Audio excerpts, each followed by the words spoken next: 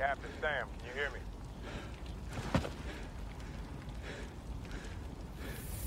On your left.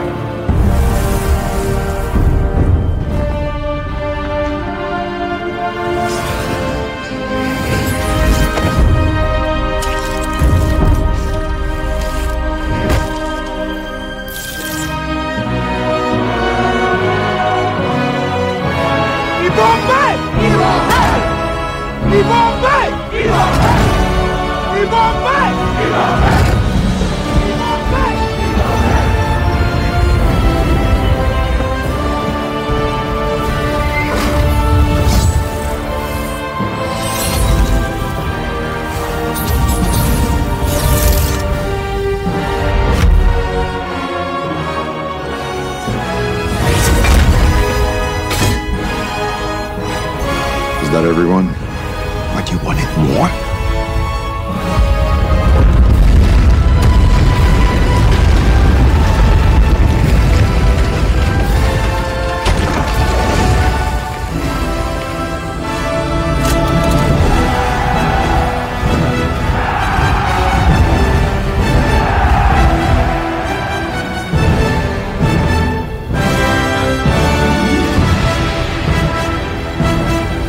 Avengers!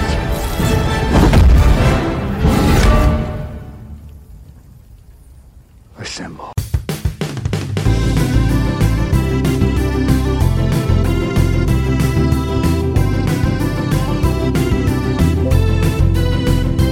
If your friends are nerdy and you are nerdy too, I wanna talk to you. Friends talking nerdy. Hey everybody, welcome to Friends Talking Nerdy. We have made it to episode 100. Woo! Yay! And we got a special kind of supersized episode here. My thought behind this was the inspiration was WrestleMania 2. WrestleMania 2 when that occurred. And lately I've been trying to include a wrestling reference in every episode, so that's why I'm bringing up WrestleMania 2. But when it happened in 3 different locations. And so what I thought would be great for this, make it a supersized episode, essentially have 3 different segments, have one long super bonus thing, and celebrate the craziness that is this show. But again, Tim Jousma here. I'm going to say this without any hyperbole. We got joining us one of the greatest legal minds in the Pacific Northwest. We got Professor Aubrey. Hi, everybody. Okay. And we got a special guest here. Tell the folks who you are. Tracy. Tracy! I am Tracy. Yes, Tracy. She actually named the show here. And we are finally glad to have her on after all this time. Now, one thing we ask people when they're on the show for the first time, what is your nerd origin story? My nerd origin story.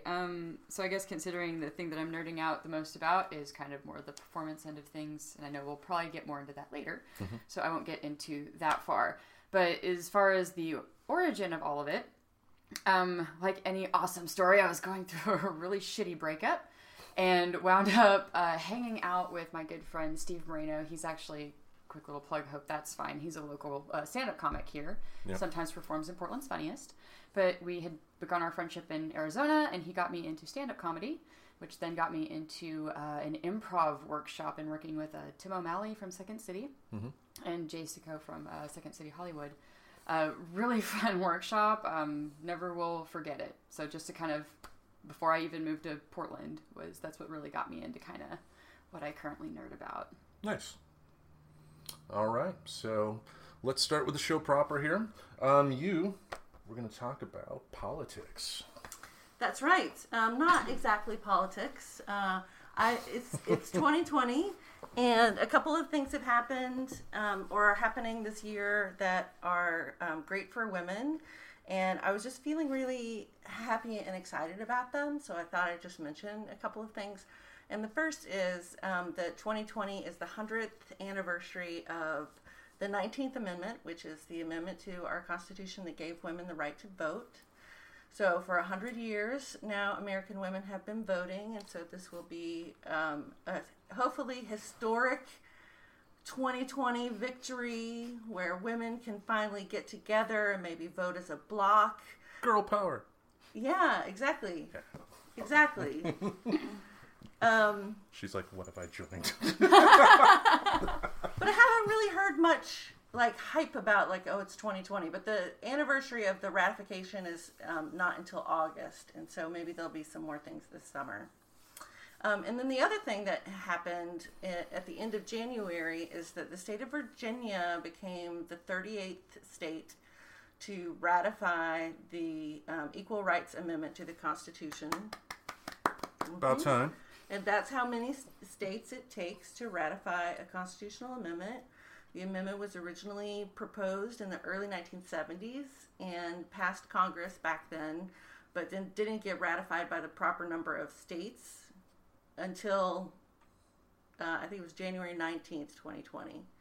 So it took 50 years for there to be enough states ratify that amendment, which basically just says that that people's rights won't be abridged on account of sex. Now, why is that important? Why is not being discriminated against on the basis of sex important? Yeah.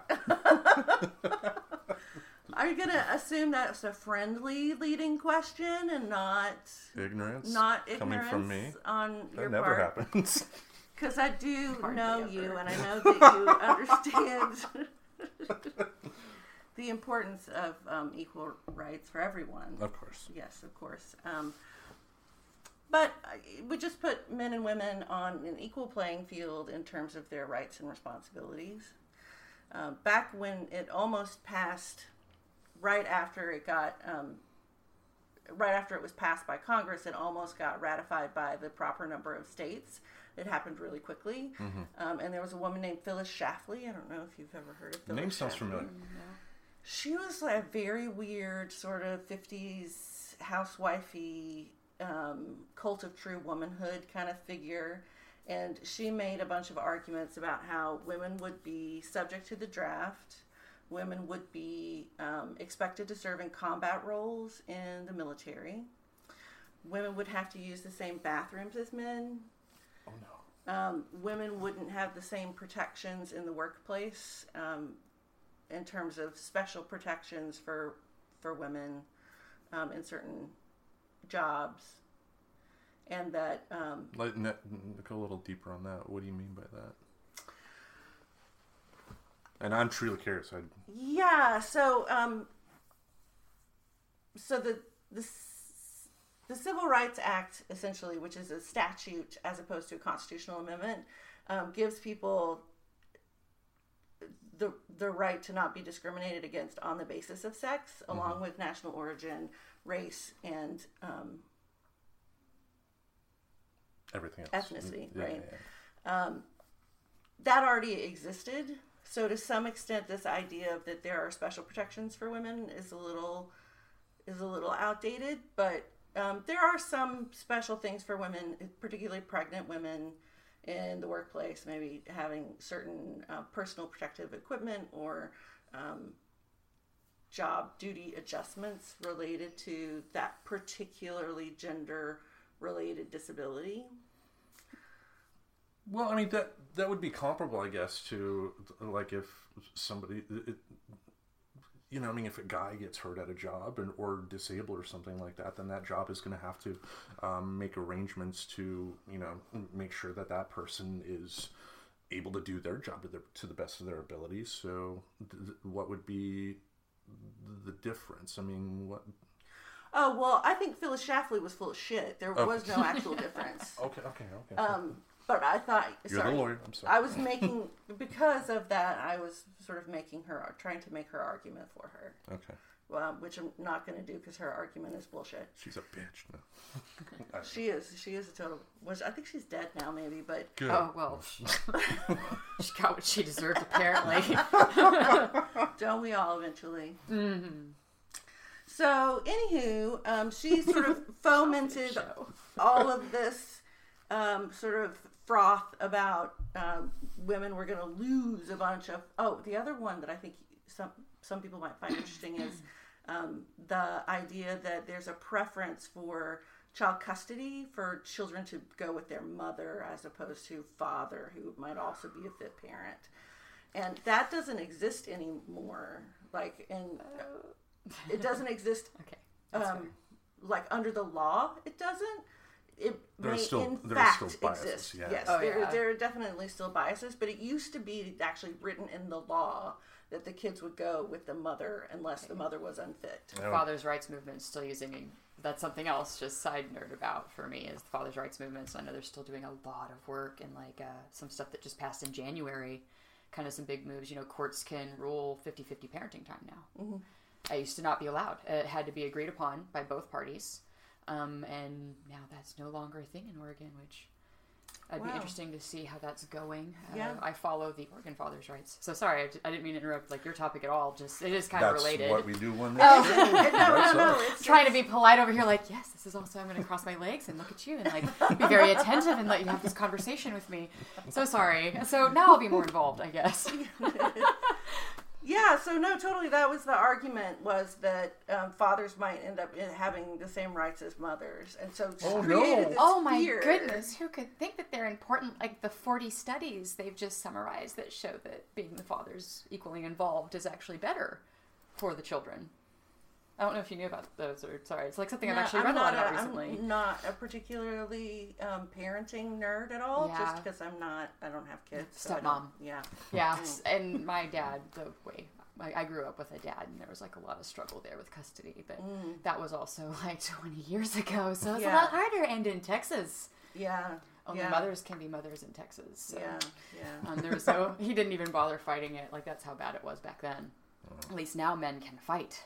So there has been a lot of progress. There's just a little bit more that can maybe happen, but yeah. So it seems like the Equal Rights Amendment would be a good thing for the fathers' rights movement, or basically anybody who is seeking to have equality amongst people of different genders, Yes. or to have gender be irrelevant to those kinds of decisions, about family, about work, about all of the important stuff in our lives. Yeah. I think one of the best things I read recently was a visitation is for prisoners, not for fathers who want to be involved with their children. Mm-hmm. So I was that's some powerful stuff out there trying to get attention to it. So And think about the military aspect as well. I mean, because I know for the longest time I was against the idea of women in combat until I took the time to step back and think about it, and that is just as much patriarchy bullshit as anything else, because me as a guy is with my opinion, is essentially making decision for a woman who's obviously able to make that decision on their own. I mean, you think of the arguments that they've had in the past about women in combat. What if they're captured? This is going to happen to them. That's going to happen to them. A woman signing up for the military, I'm sure, has thought about all that. yes. Right, and if you think about in 1972, right, the draft was still very much a very, very real thing for people. And so now that we don't have the draft and we have a completely volunteer military, women who want to be in combat positions absolutely should be able to do that, right? Mm-hmm. I think it's a much harder sell when there is a draft where women who don't want to do that would be drafted. But you can look at countries like Israel where that happens. Everybody has to register for selective service and everybody has to serve regardless of their gender. Gal Gadot. She was in the Israeli military. I believe she was also in special forces or something like that. Cool. What a badass. So, I'm going to nod and act like I know who you're talking about. That's what I'm Wonder thinking. Woman. Oh, Wonder Woman, thank you. Yeah. I'm an asshole. yeah, so it's unclear what happens now because there actually was a deadline in the original legislation, and the deadline passed back in the 70s. And so the Supreme Court has essentially said that Congress can do whatever they want in terms of honoring the deadline or not honoring the deadline. So it remains to be seen what, if anything, happens as a result of Virginia. Long story short, vote. Yes. Vote early, vote often. Yes, vote early, vote often, and even though it's a presidential election year, keep in mind that all of the other candidates, and as you get more local, a lot of things that are really important to people are hyper local, and so those people who represent you directly in Congress, people who represent you in the state legislature, your city council, metro council, are really important to pay attention to and vote for as well. And not just the presidential years. Yes. Vote all the years. Vote yeah. all the years. All of the years matter. See, it turns out you want to change things. Yeah. Yeah. And we're all from either Oregon or Washington, I think. So we have the luxury of vote by mail, which is the most effective voting system. And I think both states do the automatic register to vote. I think you have to opt out to vote, so that's definitely important as well. Just make sure you're not registered as an independent if you want to partake in any of the primaries. Thank you, the primaries. I like how you looked at me and you immediately knew I was going to space on that word, so thank you. It's like, she doesn't seem like she keeps up with politics. Not at all. I mean, of course, no. My favorite humor is self-deprecating. Don't worry about it. I'm like mastered in it after years of internally practicing. So Yeah. I wouldn't know what that's about. Nope. yeah, being funny, you fail at that like a lot. She would know. But All right, so we're going to go from one important topic to another important topic. We're going to talk about Looney Tunes. Yay! Yeah, I've been spending a lot of time with a great legal mind watching Looney Tunes lately. It was Alan Dershowitz. We hang out about once a month, have salad. He's a good kisser. It's amazing how timeless they are. I mean, Absolutely. and how progressive Looney Tunes were, were even back in the 30s and 40s. I mean, how Bugs would, at the drop of a hat, get in a dress, start making out with Elmer. I mean, just so progressive in a lot of ways. So what I thought I would do, go through 5 of my favorite Looney Tunes characters, and then if you have any sort of comments on those particular characters, feel free to interrupt and do so, because who needs to hear me ramble on and on? No particular order. Number 1, Bugs Bunny. No particular order, really. Yep, no particular order. because he kind of seems like the main, like if you think of Looney Tunes, you think of Bugs Bunny first. So it just feels like you went bigger to Yeah, but still, I mean, you can't go wrong with Bugs. possibly even alphabetical, depending on how the rest of these land. Yeah. Is there a Looney Tunes character start with the letter A? No. I don't think there is. It probably is Bugs. It probably is Bugs. Dun, dun, dun. But yeah, Bugs. I mean, we were watching Bugs Bunny and the Three Bears. I absolutely love that cartoon. Oh, It's because the Papa Bear, they were all hungry. The bears were hungry, and they wanted to recreate Goldilocks and the Three Bears so they can have someone to eat. They, instead of having porridge, they had carrot soup. So of course, guess who shows up? Bugs. And hijinks ensue. But the best part about that cartoon is when Bugs kisses Mama Bear, and then she decides that she wants Papa Bear and Baby Bear to just go away and stop, and then she looks at Bugs and tell me more about my eyes. I love that. So great. Just the rest of the cartoon is that are just Bugs trying. I feel like a sister to you, and he's running away, and then just more of the laughing and more whatnot. But do you have a favorite Bugs Bunny cartoon? I totally do. It's the one with the Yoho Toho, the Sword and Magic Helmet, where they're doing Wagner, who was a German composer who wrote operas, and he has this opera about Brunhilde and Siegfried, who are these 2 German folk characters, and so if you think about the opera and the long blonde braids and the Viking helmet with the and the woman singing, "Oh!" That's that opera, and they basically did a Bugs Bunny version of it. I think I remember that. In which Bugs dresses up like Brunhilde. Was he riding on the horse, like side saddle? Yes. Yes, Riding I on- did that part. Okay, see, I remember that one. Yeah. I do not know about this Bugs being a homewrecker one that you were talking about, but that one I remember the images of at least. Yeah. And Elmer Fudd is Siegfried, and is arise, storm! He has a sword and a magic helmet. With my sword and magic helmet. Very Marvin the Martian almost with the helmet. Like, yeah. Like Sword and magic helmet. It's amazing. And then Bugs, in the story, Brunhilde dies in the end. And so it's Elmer is like heartbroken because Bugs is dead, and he's sort of carrying the fake dead Bugs away and crying, and it's all a big joke on Elmer, but it's it's When is it not? It's amazing. It's amazing. What about you? Oh gosh, I don't even know if I have a favorite episode. First of all, it's just been so long since I've watched the show. But I mean, and even then, like, I was really terrible about just sitting and watching shows. So even as a kid, I just kind of picked up in snippets. But I did always love watching like Bugs Bunny and Daffy being petty at each other and like totally trying to get the other one killed over whatever bullshit they were fighting about. Like, they would get Elmer the Fudd involved and like straight be trying to murk each other. And I think that's the first time I realized darkness existed in cartoons. Like, no, I don't think I went that far, but I did think the antics were funny. Yeah, which leads me to my second favorite character, Daffy Duck. You cannot go wrong with him. I mean, A, B, C, D, I'm just saying. so far, yeah. But, I mean, yeah, Duck Season, Wabbit Season, Duck Season, Wabbit Season, those cartoons Like that are great. stuff, yeah. And those cartoons, too, are really dark because, like, there was one I remember where, they were running away from Elmer, but then Bugs pulls a book out of his rabbit hole, 1,001 Ways to Cook a Duck.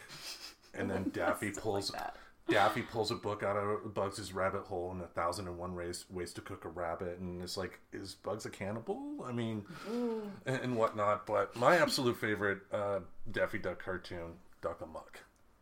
That's the one where the premise is he thinks he's going to be in a Three Musketeers cartoon, but the animator keeps on fucking with him, and then he goes out of scene, and then the animator draws a farm, and Daffy Ducky had a farm, E-I-E-I-O, and then there's an igloo after that, E-I-E-I-O. With the weird plant outfit too, wasn't That's there my something? favorite memory of that one. Okay, I remember that too. Where Like there were all the he's a sketch flower lines and with stuff. the duck bill. Yes, and he's like got the 4 weird legs. thing. And It's like, well, you just put me back to normal. Or And whatever. that sign on his tail, for the longest time, I didn't get that it was an insult. Screwball. It was a picture of a screw and a baseball. Screwball. But The things that go over your head as a child. yeah, well, it took me to my 30s to find that out, but that's a different story. But do you have a favorite Daffy Duck moment? I mean, I think I just don't remember a lot of the stuff, but it would have been anything with him and Rabbit, or him and Rabbit. Solid, Tracy. You Such so a know what big you're fan. talking about. The duck and the rabbit do stuff, and I like it. Sorry, it's like the voice that I do for my cat, just to preface that. Like, that's not to insult anybody. It's totally my cat, because, yeah. Or your cat. Oh, Phil. Is your cat a special too? If he had a voice, he'd be, "Hi, I'm Phil. Do you got food for me?" Oh my god, that's so close. So, Yeah. did I ever do Bean's voice for you? Because I think that, like, I can't remember, but what's I call my stepkids like, why does it talk like this? Bean's a simple cat. Beans loves you. Beans is just love, because that's all Beans does, is loving things. Sometimes Beans try to go outside and hit sunlight, passes out on pavement. Just because she acts like it's her fainting couch when she goes outside. Like, my cat doesn't run. She just, like, lays out and says, "Adore me." But, I'm a diva. don't let me leave. Do you have a favorite Daffy moment? I think mine is Duck Amuck as well. Like, that is just it's a brilliant cartoon. Yeah. Yeah. And then super Bugs funny. at the It's end, memorable. ain't I a stinker? There was actually a sequel cartoon to that I was not aware of. It kind of switched the roles because Bugs was in the Daffy role, and then at the end you found out Elmer was the animator. So he got a little bit of revenge. See, and I don't remember that one, but I definitely remember the artist style with the big pencil and the eraser the whole time with Daffy. Yep. So My next one, Wile E. Coyote. I hated the Roadrunner. Fuck that Roadrunner. I love the Roadrunner. I hate him. Meep. Yeah, I just something. I love the fact that when he actually had a voice, it was Mel Blanc doing an erudite. I am the Roadrunner. I am the Wile E. Coyote. I hunt roadrunners, and talk fancy like that. But my favorite moment was the Roadrunner and the Coyote ran into a big pipe. The pipe got smaller and smaller and smaller, and then you see the Coyote exit the pipe, and he's really small. But then he sees the Roadrunner up ahead. And he's like, I got him! And there's like big celebratory music. And then he's like so excited, hugs the Roadrunner's leg, and then realizes that the Roadrunner is regular size. Because he had like the handkerchief and fork and knife ready. Because what else are you gonna do when you get a Roadrunner? I guess. But I just wished he had got that Roadrunner. The bastard. So it's this longing that you still have in your heart that One day. eventually Wile E. Coyote is going to be able to eat the Roadrunner. One day. Maybe it'll be fan fiction on my part and some That deep might be dive. something worth talking about in therapy. I don't know. There are a lot of things I can talk about in therapy, but maybe you can like write and produce it like a musical and just really wrap up that story, give you the closure that you really long for it. Or maybe they fall in love. And then be immediately served with a cease and desist. or move to Portland and I don't know, grow like a gluten-free farm of something. I don't know. But do you have a favorite moment? I really don't. I should have like done some research on Looney Tunes. I guess I don't remember if you had said anything to me about it. No, I didn't. Okay, cool. I would have felt like a huge jerk if that were the case. It's like, yeah, I haven't watched it since I was a kid, so it's like I've just got kind of the passing memories of it in the background of my childhood. And that's the thing with the Roadrunner and Coyote too. It's just there was never really a story. It's just each and every time. It's just what's gonna happen now? Meet and he's gonna think he's gonna get him. He's gonna like run off of a cliff or blow himself up or something's going to fall on him. It's like one of those things. Yeah. Yep. Roadrunner's like, meet, motherfucker, and you still didn't get me. Suck it. Next one. I love me some Foghorn Leghorn. Yeah, that is actually a rip-off voice. It was a radio show in the 30s. I believe it was Fred Allen had a character on there who was a Southern senator, and it was the voice of Foghorn Leghorn. It wasn't Mel Blanc, but it was, I say, boy, you don't listen, type of deal. And Mel Blanc just ripped it off for that character. But I always loved his interactions with Henry Hawk. The chicken hawk. Oh yeah, the chicken hawk. Yeah. That spunky dude. The chihuahua of birds. Little angry fuckers, yeah. But any memories? Well, I like the one where he's always looking for a woman who's like a good cook and take care of him, that sort of thing. And he meets a real nice Southern guy doing that? I know, right? Yeah. He meets a really nice lady who has a son, right? So he sort of becomes this father figure to this sort of egg-headed chick. And that's, I don't know if that happened multiple times. I'm giggling at egg-headed and chickens, so don't mind me over right. here. Yeah, No, like, that's pretty good. funny joke. Sorry. Sort of super geeky. Yeah. He's super geeky chicken. Oh, Do you know what I'm talking about? I know who you're talking about, and didn't she have that weird laugh? It was June Foray who did the voice, and she was a master. I mean, she did Rocket J. Squirrel, and did, I believe her name was Esmeralda the Witch, but yeah, she was, had a weird laugh like that. Yeah. And Foghorn was in love with her, and she had this son that he had to hang out with and talk to. And the son was a dick. Well, no, the son was just not interested. Foghorn is like a man, is like a cock's cock kind of chicken. Cock. And I don't know, sorry. and the son was like totally not into guy stuff and was always reading and, you know, doing non-male dominated things. So a typical Southern father figure type. Uh-huh. You know, we need to go hunting, boy. Right, exactly. Son, you're strange, son. What you reading for? Reminds me of a bit that's from a Bill Hicks bit where he talked about being in a Southern diner and a waitress come up, "What you reading for?" And you know, he felt like, you know, he showed up dressed up as, he felt like he dressed up as Boy George to a Klan rally. That's how everybody was looking at him. But anyway, Yeah, I'm from the South. I felt that way every day. she's from the South Also as well. from the South. Oh, nice. I'm Howdy. Howdy. surrounded by Southern belles. Bless your heart. It's okay, everybody knows what that means now. It's not a secret anymore. Yeah, It's the not a Southern secret got secret. out. Yeah, but Okay. my last one. Last one. Elmer. I love Elmer Fudd. Elmer Arthur Fudd. Q. Bryan. You know, hunting the wabbit. He's amazing. Simple as that. Not much more to add. What a great end of the segment. Yeah. Trails. Oh, you mean you don't like Pepe Le Pew, the Oh, first he's date another one. rapist? Yeah. Pepe is probably my favorite.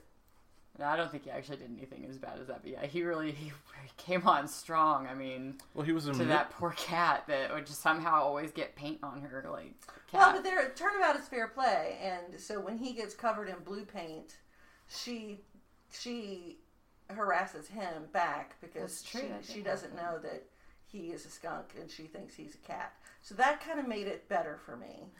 But still, earlier in that cartoon, it was funny. It was when she locked herself in that soundproof booth, and he's like, "You come out here right now," and she was like, "No," and then "You stink," and he goes, "Me," you know, type of deal.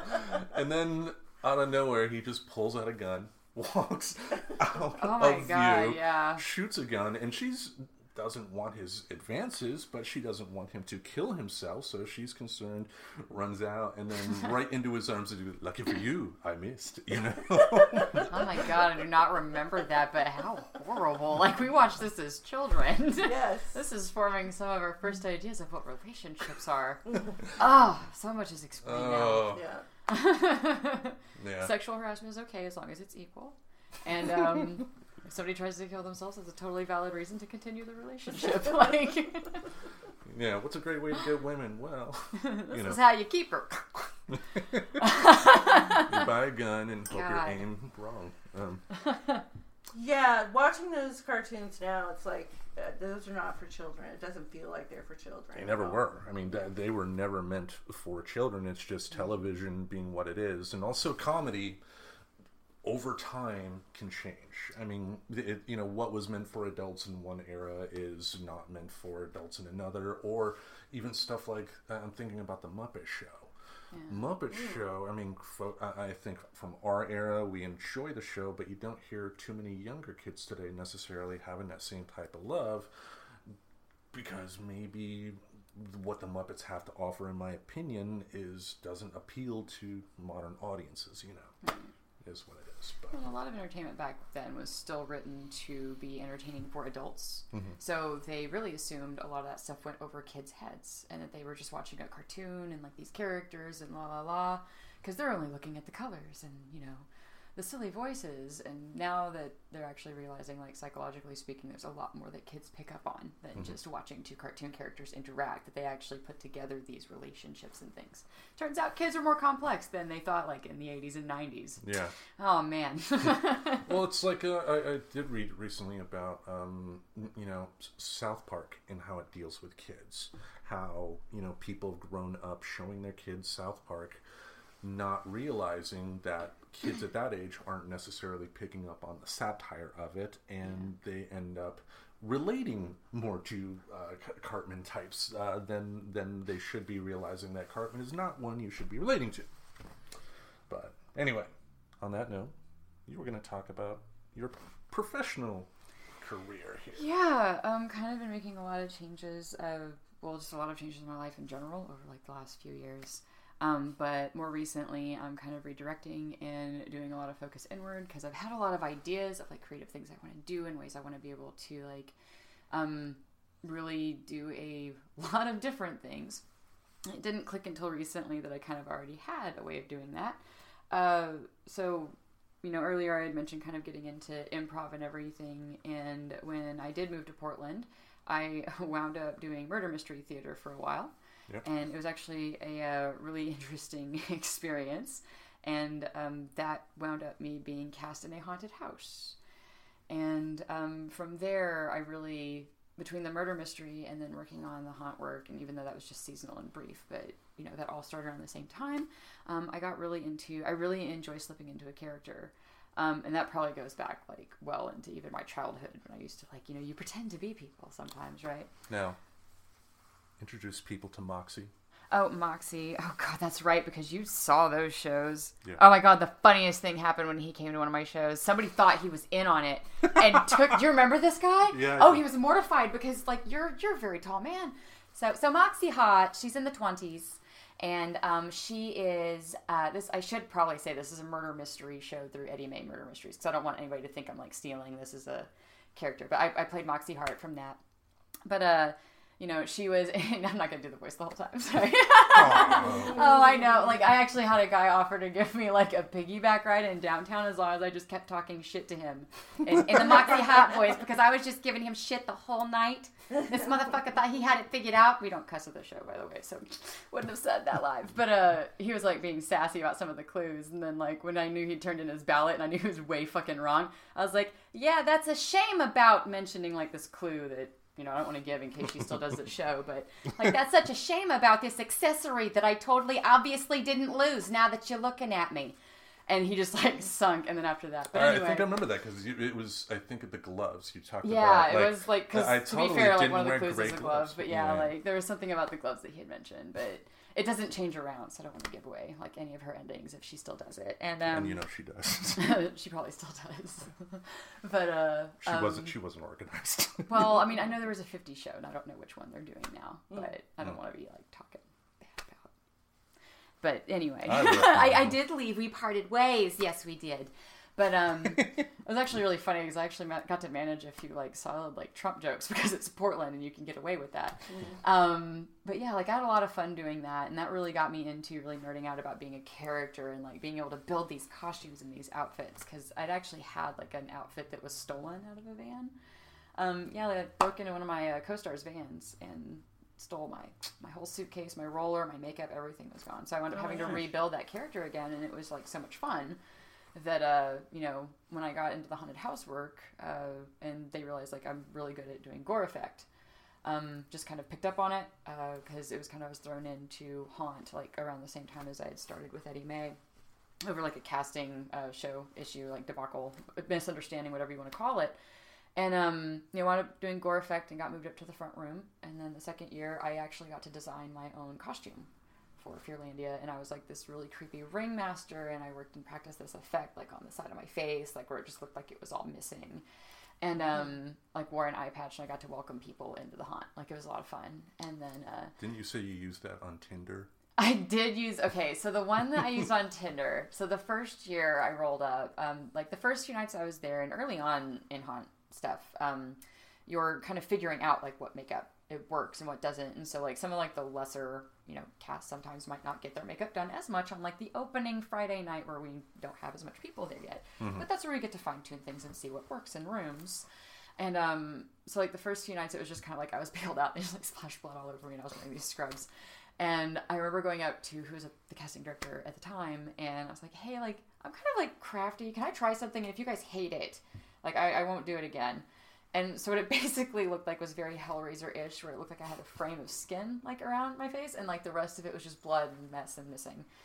Yeah, that cringe is appropriate, because I nailed it. And so that's when they put me in the nun costume, and in the front room, so you see, like, this gored out face in a nun costume with this bloody ruler, and in blood behind me it says "You're next," and that was legit one of my Tinder profile photos. Because I figure if you could handle that sense of humor, you could handle dating me, or at least at the very least being my friend. Like, whatever. I didn't use that one for, like, just getting laid. I know there's different people that use it for different shit, and that was not my thing. But anywho. So that's how I kind of got into doing costuming, and I was, kind of, even whenever we first met and started hanging out, like going to Comic-Con, like I thought the costumes were cool, but I wasn't quite to the dressing up level. And now it's like I dress up for Comic-Con, and I did a family dress up where we all did Gravity Falls. I don't know if you both know Gravity Falls. No, never seen it. Watch it. 2 tight seasons. It's Disney, or it is on Disney. Interesting, just side note, is Louis C.K. actually did a voice for the final 3 episodes, but after everything happened, they voiced back over him. Ooh. So just interesting side note. Yeah, I actually, I'm personally glad that I have originals that aren't, because I like the original of a show. Like, it's not to support or not support anything. I like the original of a show, because when somebody does work, I don't know how I quite feel about taking their name off of it. But either way, really awesome show. So we did that. And that's what kind of, I took a break off of, other than just doing Haunted House in that season. I haven't been doing as much costume making lately. And the only other thing I did was a wedding, which that's actually where the name of the public page, which I know you've seen, The Reverend Tracy, is what I've just recently opened back up. I realized I had a lot of ideas for creative outlets for myself, but I couldn't find a way to really quite organize them until recently. And then I realized I can kind of do a lot of the things I want to do. I just needed a way to kind of section that away from my personal life, because I work on a lot of with myself personally that I wanted to keep separate from my creative endeavors. And so now under the Reverend Tracy, which I was hired to do a wedding for a friend that I worked with, because she goes, "You do characters, right?" Because everything I've just kind of slipped and fell into at this point. Now I'm actually trying to actively try to do gig work. And I guess that's what's making me dork out about it recently, is I'm looking into it more and trying to get more into this passion that I've had, that I kind of felt I couldn't do as much, but realizing that I can, just by not necessarily working a full-time job. I do temporary jobs on the side right now, and I'm getting started with this page. But the Reverend Tracy, the wedding I got hired for, is she wanted to bring her father with her, in a sense. Her father had passed away the prior year, and one of their favorite movies in her childhood was The Princess Bride. Never saw it. Huh? Never saw it. I know. We've had this conversation. Have you seen The Princess Bride? Of course well. I have. Of course, like because you're a normal, rational person. human being, whereas... You didn't have Andre make you cry. I as a don't kid. care. That movie made me cry because When it you was were fucking 11, touching. You were 11 years old and crying because Andre the Giant beat. He cheated. Oh my god. The whole Anyway. thing is scripted. So the movie He that didn't really this cheat. dude refuses to watch, that is like probably got its own cult following, that's now ready to stake you out. I was like, how dare Bring it you on! talk ill. I don't think that word means what you think it means. See, like, and you don't know. You have You no don't get idea. it. It's inconceivable to you, even, some might say. So she wanted the wedding scene from The Princess Bride. Of course she did. And so it was really great. I actually had a really good friend. She, doesn't want to be looked up, but I can give her credit for the costume. But she helped me with it, and that was amazing. Gorgeous. It turned out really great, and I couldn't ask for anything better to come from just a friend who just wanted to help. Like, she legit only cared about, like, having something to do and help me out. And No, I didn't know the backstory when I saw that picture. I thought you were just imitating a pope or something. no, I'm an ordained minister, because I got ordained to do the wedding. Like one of those online ordained deals. Like getordained.org, legit. I did it in a day. I did it I think 5 days before the wedding. Universal Life Church. Yep, it's one of those. Yeah. I And think so I've done that too. So. Yeah, we're all 3 ministers Oh, of the Universal Life nice. Church. Hey-o. Hey. The religion But of yeah, Tim. like, so you got those emails too. And I got this email that just tickled the shit out of me one day. It's like, happy 9-month anniversary, Reverend Tracy. And I went, I will make people call me this. And so it started with asking my friends, like, do you think this is a stupid name? Or do you think it actually... And, like, most of them were like, okay, to be real, some were like, that's kind of dumb. But others were like, no, that's actually kind of funny. Like, that works for you. I think you could make that work. And so I finally just started doing it. And so I posted, actually, recently all of the photos from that wedding. Mm-hmm. And then I also actually just today is, we're filming on a Thursday. I don't know if that matters to your audience, but Throwback Thursday, I just did from Haunters, the West Coast Haunters Convention, the charity ball that I did, which I did some really dramatic gore effect that actually V. Neal complimented me on. If either of you, she did Face Off, she did the iconic looks like Robin Williams, Mrs. Doubtfire, Oh, wow. and Beetlejuice. Oh, wow. The Beetlejuice look. Come on, Yeah. So she did Face Off for a while too. So she was at last year's Haunters convention. Yeah, where they do like the makeup, they do the effects, and then it's a competition. Got it. I personally haven't Oh, seen it. the I reality want to watch show, it. not Yes. the movie. I thought you Yeah, meant no, not the yeah. movie. The reality show Face Off, where they compete over Okay. SFX and FX makeup. Cool. So that was really cool to get to meet her, and she was one of the judges for the costume contest. I had no fucking clue when I walked in there. It's actually really funny because like the haunted house stuff, and I could totally just do a whole side thing on haunted house if you want to, like for Halloween time. But like because I could go on about that experience forever in and of itself. But so the guys, like we're all basically family. Like I am not like officially, like I don't own any part of Fearlandia or anything. They hire me. Right. You know, to pick casting direction, and then we kind of bring ideas together. But they're both really awesome dudes, and I'll probably work for them for the rest of my life if they want me to. Just really good guys. And one of the owners, he was at the charity ball, and he was like saw my makeup, and I'd like bought this costume with like a corset and this like it was very saloon girlish, but steampunky because like you know they don't have corsets like that back then, so it was kind of a mix of stuff. And then I just did this gored out face with like the Joker smile, but like very exaggerated. And then I had like missing parts around my eyes, like that you can all see that. It's like at the Reverend Tracy on Facebook if anybody's interested in that in FX makeup out there. So it was really fun to do, and he was like, "You should go like do the costume contest. Go do the costume contest. Go do it."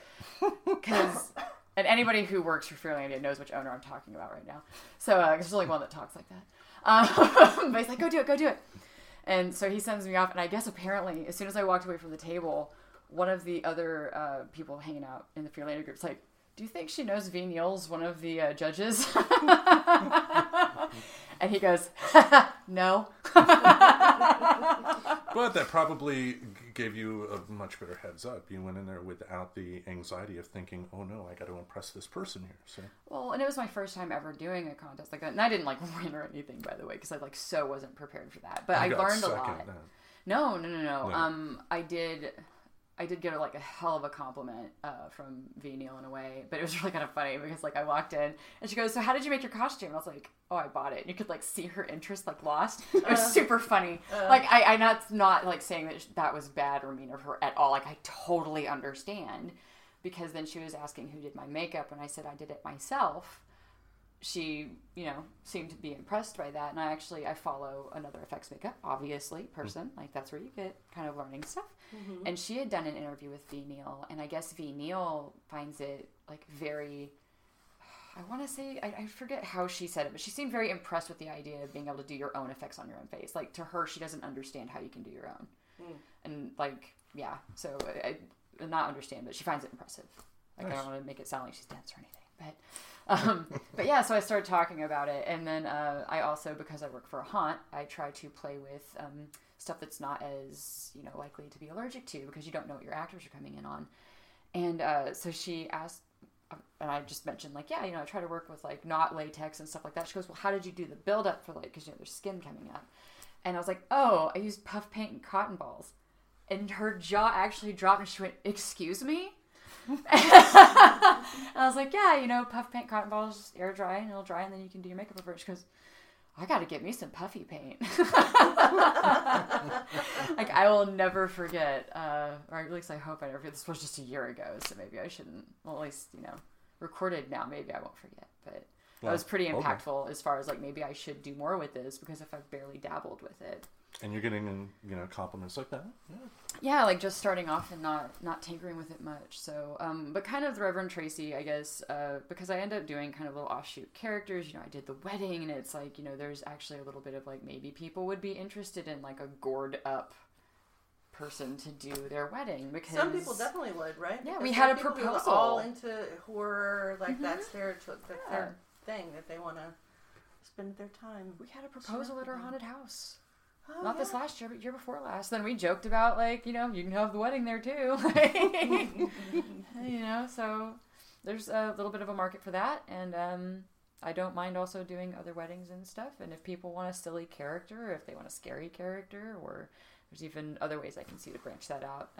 I like she does children's parties? Yeah. Well, actually, that is something I got approached, because I work with Portland Santa. I'm a Santa's helper, which means I do some photography, and a part of that is kind of dressing the part and being this bubbly character. I have this naughty and nice hat that I wear, and so the inside joke with me and the lady that runs it is that I'm Tracy the naughty elf.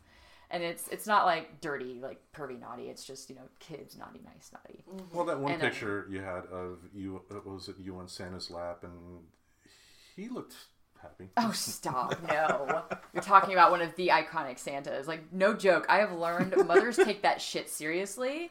If you saw Santa Phil, you saw Santa Phil the rest of your life, kid. Like, there are some that follow it because they want Santa to look the same in all the photos. Wow. So, right?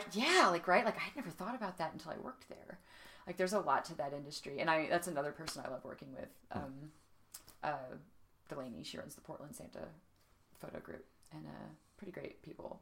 I was thrilled to get to go back this year. I get the excuse to order all these dumb dresses and, and then get excited because they have pockets. I'm like, oh my god, look, these have pockets.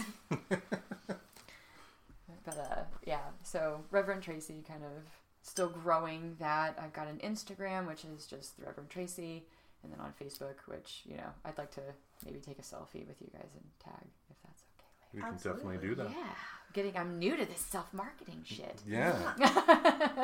I'm not exactly new, but I'm not exactly good at it either, but hey. Yeah. And then there's actually, I don't know, getting involved in Haunt was a lot of it too, because there's classes, like these Haunters conventions, they have acting classes and makeup classes and stuff. Like, even if you're not into that industry, it's not expensive, and it's way fun to go. Like, even if you go to the trade floor, because you get to see these people that are promoting, like, their latex and their molds for monsters and stuff, and they will actually have, like, full-body airbrushes going on, like, just demos out on the trade floor. Jeez. Really cool stuff that you can see there. So, random plug for the West Coast Haunters Convention in May, I guess. Boom. Worth it if you're interested in any of that stuff. Nice. Sounds fun. All right. Easy to geek out over, or nerd out over, I should say. Yep. Now, being the 100th episode, I thought I would try to do something a little fun. You do fun things? Stop. She knows too much. Anyway, I thought... You invited me here, sir. Yeah, I brought it on myself. No. What I thought is have a little fun. A little question and answer game. Play a little Have You Ever? Oh, God. Yeah. I'll ask some questions here. Now, when I ask a question, I am very much going to answer myself, so I'm not going to, put anybody on the spot here if I ask a question that may be a little salty or whatever. But I thought it would be fun and entertaining to go through a few on the list, not all of them, because there are a number of them, as you can see here. Yes. But, let's play. You ready? Sure. Let's play a game. Oh. That always ends well. Would you like to play a game? It got me married and look what happened at that. Anyway. All right.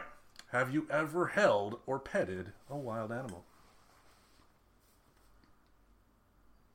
I'll answer that one first. I guess Okay. We didn't come up with rules on who goes first. I'm just going to feel rude if I try to go first. Yes, actually, I don't even know if you remember or if we ever even talked about this. I know it's been a while since we've spoken. I was raised out in the country, and I was notorious for bringing home critters. I'm kind of an animal whisperer. Like, they've always been... She a southern critter. Critter. You don't have to tell her. Yeah. Come on. Yeah. I mean, I guess maybe to the podcast listeners that we're also kind of talking to. You're the freak, Tim. Go on. Yeah, God, you're the freak in the room, man. But no, but I was that kind of country raising, critters. So yeah, many times. Nice. My mom could probably tell you more stories than I could. What about you? I was having a hard time thinking of a specific example, but I mean, it's similar to Tracy, and I remember toads. Like, I was very into catching toads and wanting to, take them in the house to spend the night with me and stuff. Okay. So definitely have held them. Well, I grew up in the Midwest in the city, so we didn't have critters. Well, we did have mice on occasion, but I hated rats. I'm sure you had. No rats, but just mice, and I fucking hate mice. They're the worst evil creatures in the world. Anyway, but apparently we've struck a tone. Oh my goodness, yeah, repressed memories. I hate them. I mean, just scattering everywhere, bringing disease and mice and roadrunners. Yeah. Watch out. Yeah, but For me, there's a picture of me as like 1 or 2, and I'm on my dad's lap, and it was a professional taken photo because he had a baby tiger in his hands, and I was petting the baby tiger. Oh, I fucking hate God. you. That is like my dream. I'm like, I would love to go into like a zoo and like just let I don't care if they like get a sense of blood and kill me. That would be like the best way to go out. Just like all of the baby like lion cubs. I was like, as long as they naturally go for the throat, at least it'll be quick. But just like surround me with all of the baby cute fuzziness, no matter how deadly they are, because they're cats. Nice. But, All sorry. No, that's what I'm jealous. What can I say? Hey, I got a tiger. I'll call it That's out so when I'm funny. jealous. I'm totally like, that baby tiger was exploited. You shouldn't even have that photo. And I'm like totally an asshole over here. And it's like, oh my god, cover me in all of the blood babies. It was the 70s. It was acceptable at that time. That and the General Lee and the Dukes of Hazzard. Plus, you can say that you'd like something to happen. It's when you take the motions to do it that becomes an Right, actual right. problem. I mean, that was clearly, Yeah. that's clearly a fantasy, right? That you Like, just, oh my walk God. into the zoo and get a- Because I'd be just as happy out in the wild as like, you know what I mean? It's like, just throw me into a cub's den. That can't end badly. You know? I remember there was this documentary I saw on Netflix about this guy who The lion guy? The lion guy, yeah. He hung out in I guess he camped out in an area where lions were, and then they would have like little clips of him like seeing lions like on a hill, and then they would try and approach him and, you know, be lions, and he was just like, no, stay away, and then they started hissing and run away and stuff. And he tried to give the impression that it was easy, you just had to be able to talk their language, when, you know, I'm sure they probably behind the camera had, you know, poachers with guns ready to take him out if they did try to attack that guy. But that's a different story. Yeah. God, Wow. that's a bummer. On that note, I went from talking about being surrounded in fuzzy adorableness to murdering, you know, Murdering. majestic lions, yeah. Let's murdering move lions for doing what lions do, basically. For human entertainment. Yeah. Nice one. pretty, yeah. Good job, Tim. A downer. Get out. All right. Have you ever been on the radio or on television? I have, if community television counts. No, I've been on real, like, network news shows as well. Yeah. Like America's Most Wanted? Or? No, like, just like the morning show, the local morning news show, talking about something I was doing. But I did a cooking show on community television. Nice. And people see you on TV, and they don't necessarily remember how they've seen you on TV. They just are like, oh, I've seen you on TV. And so for a while after I did this community television show, because there were so few shows, they showed it all the time, and so lots and lots of people saw it. And so it was like I was a local celebrity. But people couldn't quite place where they knew me from. They just knew they saw me on TV. Were you walking around town like Joan Crawford with sunglasses and a cigarette holder? I felt like I should be. You know, I've got one of those if you ever want to borrow it. It's from my Moxie days. Oh, nice. I actually do. It's up in my closet. I mean, it could be broken in half, knowing how well I took care of that shit. But, you know, artist life. Well, I know the answer for you, but tell the You folks do? at home. But I don't That you've been Oh, on. I guess, yeah. Oh, shit. Yeah. How do I space on that one? I was about to say Acting no. like I'm creepy or something? No, Were you no. I just, stalking me? it's so funny because it's like, I don't consider being on TV for Fear. That's like really funny. But yeah, so I was on the cable, on the news for Fearlandia, because we get morning spot and like kind of an evening spot with the local news when we're going on. And I really wish, I want somebody to find the clips of it again so that I can like take the clip of me creeping up behind, what's the Core? I don't know. I forget his name. I think his name's Core. He's from he's one of the main like guys from one of the local. But it was really funny because the story of it is that I was running, like, I always make sure my actors get in makeup before anybody touches me. Like, you know, obviously. So I'm getting them, and they started rolling early. I was running a little behind, but I did get my makeup on, like, just gooled out, because I wasn't supposed to be anything special. Just, you know, helping it run enough, because it's 5 o'clock in the morning, and he's going to go through or whatever.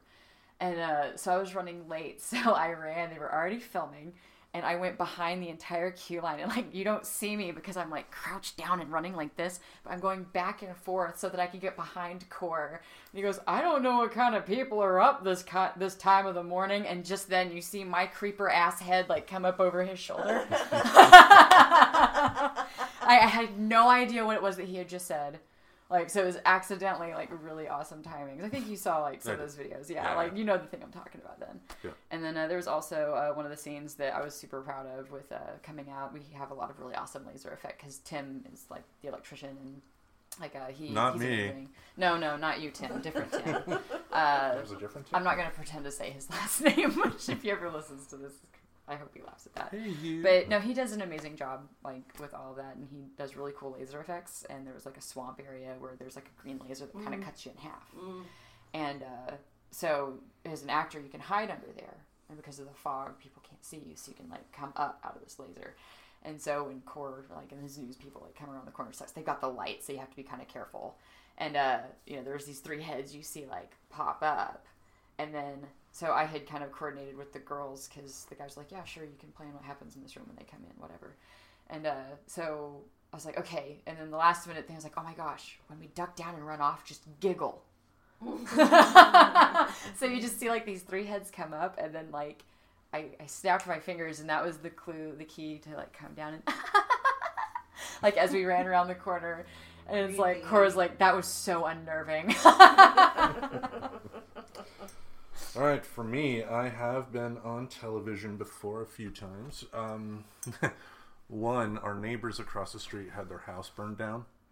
And, I mean, they were okay, so this is why I felt comfortable doing that. But once the news camera showed up, I thought of this old Eddie Murphy comedy album where he talked about, you know, anytime the news cameras show up, there's always that one person who's like, oh my God, I seen it. I seen the whole thing.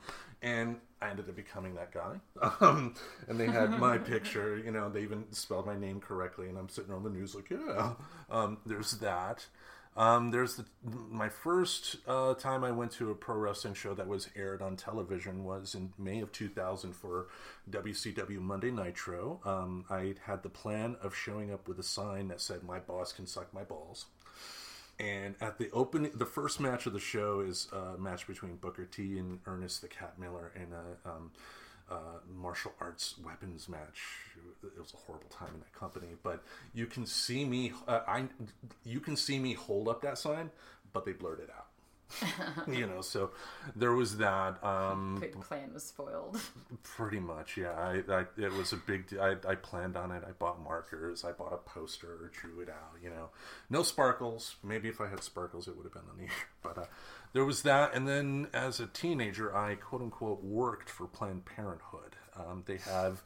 The reason I say it like that is this. They have a program for high schoolers that they will essentially put you on the payroll, but your job is to, you know, learn important stuff. You know, the important stuff that, you know, that you would teach at Planned Parenthood, you know, like what they do. They actually had a video from the 70s of a woman at a gynecologist, and, you know, it was weird because they had I don't know this particular name, so the... Speculum. Okay, sure, that... shoved in there, opened up, and she it was this movement that gave it away. The cranker opener. There we go. Yeah, and I just remember, like, she was, like, sitting up and trying to look. I just then you cough and it shoots across the room. From, like, our bodies ourselves or whatever, the look at your own cervix. Like, everybody needs to look at their own cervix. Something like that. I mean, it's like our ping pong ball's going to pop out. I've never been more thankful to be raised in Texas sex ed. I've never seen this. I've also never seen my own cervix. There's a fun fact for you. There we go. Nobody's ever made me look at it, and I didn't want to. I don't want to. It's okay. I hire professionals to do it, like a car engine change oil thing. Yeah, I just have them do it. Yes. Every 3 to 6 years or whatever I they like say. to end up with the professional who's very, very kind about the whole situation. There aren't that many, but... Oh my gosh, no, Like, I got the it weirdest says great. compliment. Like, you want to talk about an awkward time to get a compliment? It's with your legs in stirrups and a woman, like, you know, basically in your shit. She's like, you have the most beautiful birth canal. And I'm like, why would you say that? Like, Well, why? I have this similar. So I actually really. Let's talk about vaginas. Let's do this. When I was going to Lewis and Clark started it. They have a health clinic there, and they had an amazing nurse practitioner, and I got like all of my primary health care there when I was going to school, and she would always say like, "Oh, your cervix looks so beautiful," or like something. She was always like, "Oh, that looks so beautiful," and I loved it because who sees your cervix to comment on it, right? You know, and it's Strangers? I don't know. Apparently gynecologists, because they know, they've seen some shit apparently, man. Like, yeah, there are some women out there that are obviously not qualified. Textbook. I'm just saying. They're qualified to say something's beautiful. Oh, Why God. does this look like Montana? There was one like really awesome miscommunication when I was a kid, like when I was younger, right? Because you start. My mom had like cervical cancer, so I started getting my screenings early. But like early in college and stuff, when I walk in, you do the piss test first because they're gonna check to make sure you're not knocked up. And this was college. Let's be real. And so she walks into the room, and I know this is after the pee test. That I'm like, yeah, they're checking to make sure I'm not pregnant. And she goes, "Well, you're just glowing," and I like freak out because I think she's just told me that I'm pregnant. And start to hyperventilate in her office. So it's like, no, like you're not pregnant. Just like I just was trying to be nice. And I was like, oh well, I also hyperventilate often when people are nice to me for no reason. So par for the course. Would have happened either way, maybe. Okay. I love when this happens on the show. What, digressing? Yeah, that's why I love it. You know how conversations go with memes. Like, there's no secure pattern. You've talked to me enough. So. Yeah. All right. Have you ever been out in the rain and really enjoyed it? Sure, all the time. Yep, that is actually something I miss. I don't know what part of the South you were from. Tennessee. So I don't know if you got this, but I know in Thunderstorms. those warm thunderstorms that would come through, and like you could really smell like that petrichor smell because it was warm. And then you could also just walk in it, and you're not like freezing. Like I used to love walking in the rain, and then I also got to like have that sometimes in Arizona. Like not many of them. Most of the Arizona like stuff that came through was just frigid cold when it would rain. Like the rain would be cold, but every now and then you get that warm rain. I was that nutty girl that would still go walk in the rain.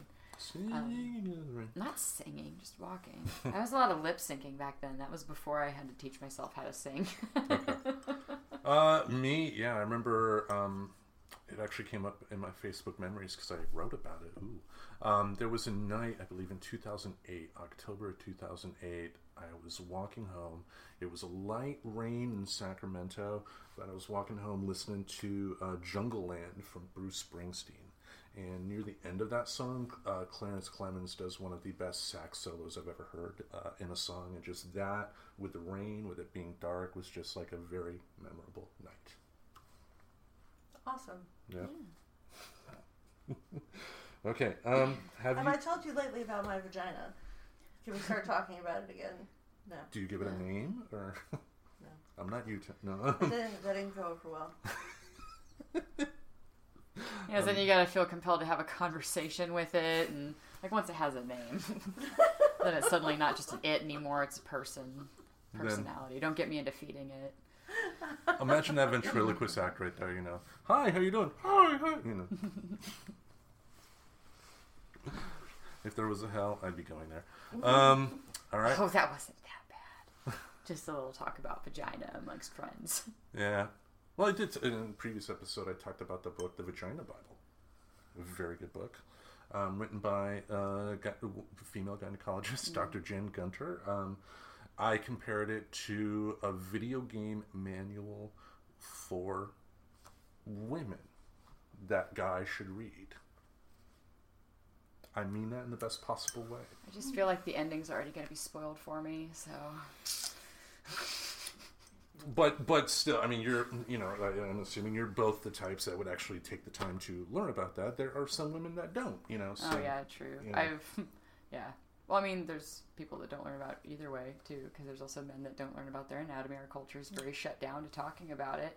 Like, there's also a movement among, like, with raising kids, like, we need to start using the term penis and vagina and stop teaching that they're bad. Because that way, when a child says something to an adult at one of the many facilities where they could possibly get help, like in daycare and stuff. That example you mentioned. Yeah, like I posted about that where it was about like the little girl had said my uncle licked my cookie, And the teacher is like, oh, well, maybe you just need a new cookie. And then there was like, I've got a rash on my cookie. And then the teacher put together that they weren't talking about a cookie. They were talking about their vagina. And so there's actually like kind of a movement right now. Like, we need to stop tabooing these words and let kids learn them as the medically defined terms they are, so that they are using words correctly and there's less miscommunication. See, we almost tiptoed on the book. But well, I was going to bring up the book again because that's fine. Hey, it's your show. If there's enough time to talk about it, you lead it. all the time in the world. She mentioned in an experience she had where husband and wife were in there, and the husband asked her, "Where's my wife's clitoris?" And on the one hand, she thought, "Good, he's asking questions. That is healthy." On the other hand, she thought, they've also been married for 10 years. Why is he asking now? You would think that'd be something you'd want to ask the first time you see it, not 10 years later, type of deal. And to your point, yeah, there is a lot of unnecessary stigma because of the country we live in. We have to be super religious over every single thing, and just the more we hide it, the more we give it different names, the more unnecessary stigmas are placed on it, when if people just openly talked about it more, then it wouldn't be a problem. And they might be able to communicate effectively. Exactly. There's a lot that I think could benefit more of just being able to more openly communicate about these things than teaching it as a taboo subject in general. Okay. All right. We'll go through a couple more here. Have you ever fooled around with someone on the outside? Like outside in prison? nature. Outside in nature. Oh. I was like, Not on like the a prisoner. outside.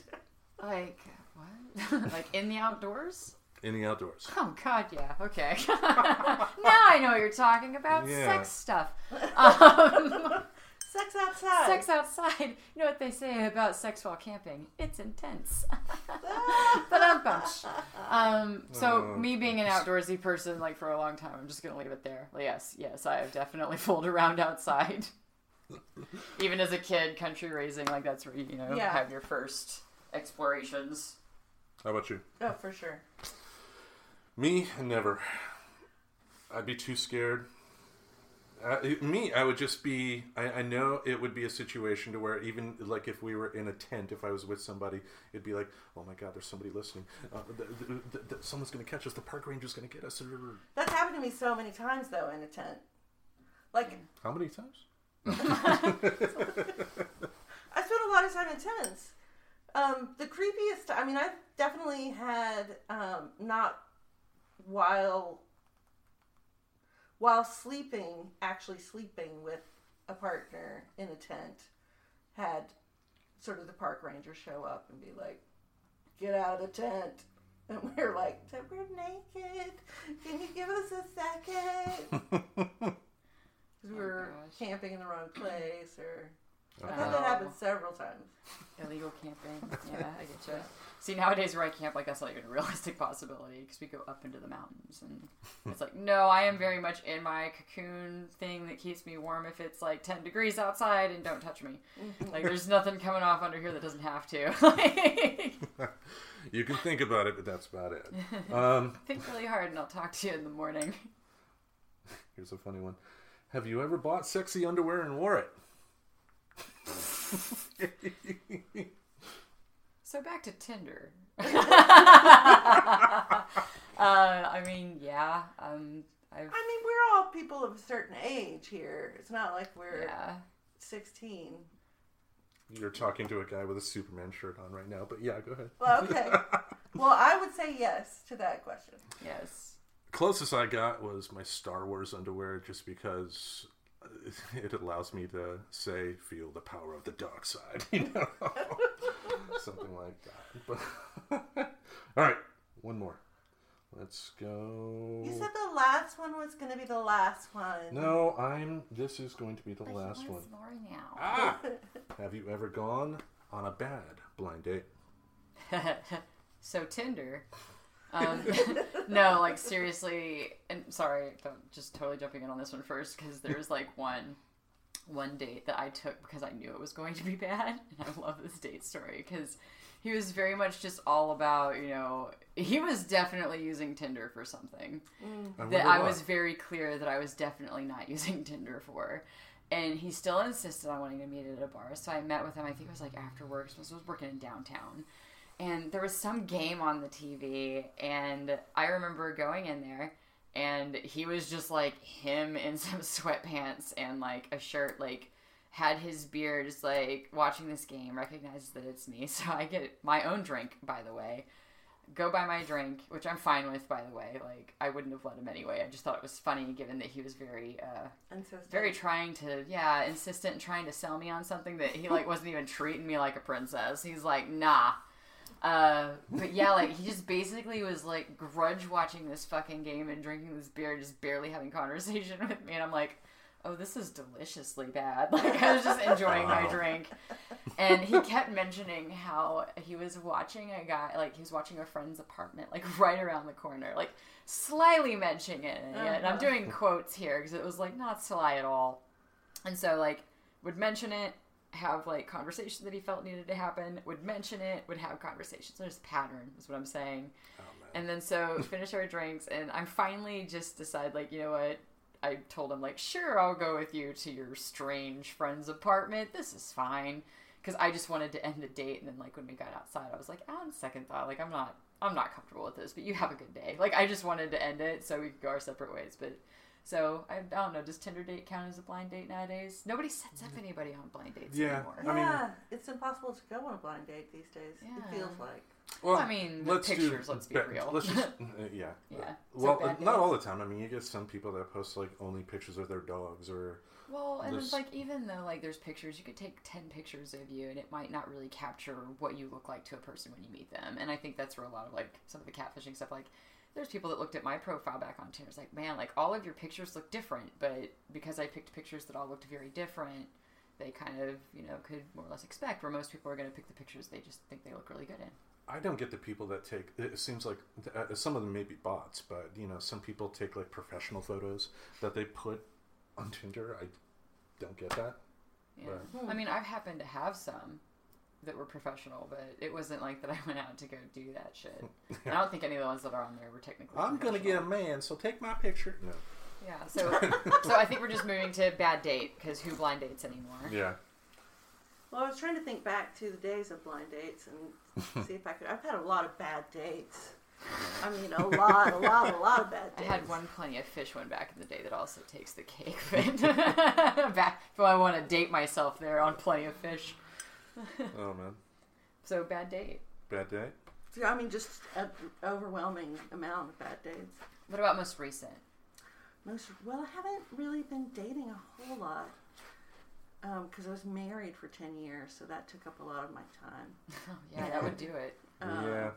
I only managed that for 2 years. I got that starter one right out of the way. Oh, just nice. Quick 2 year. I didn't get that memo. I lasted 14, unfortunately, but that's a different story. So not dating? Or just haven't since the...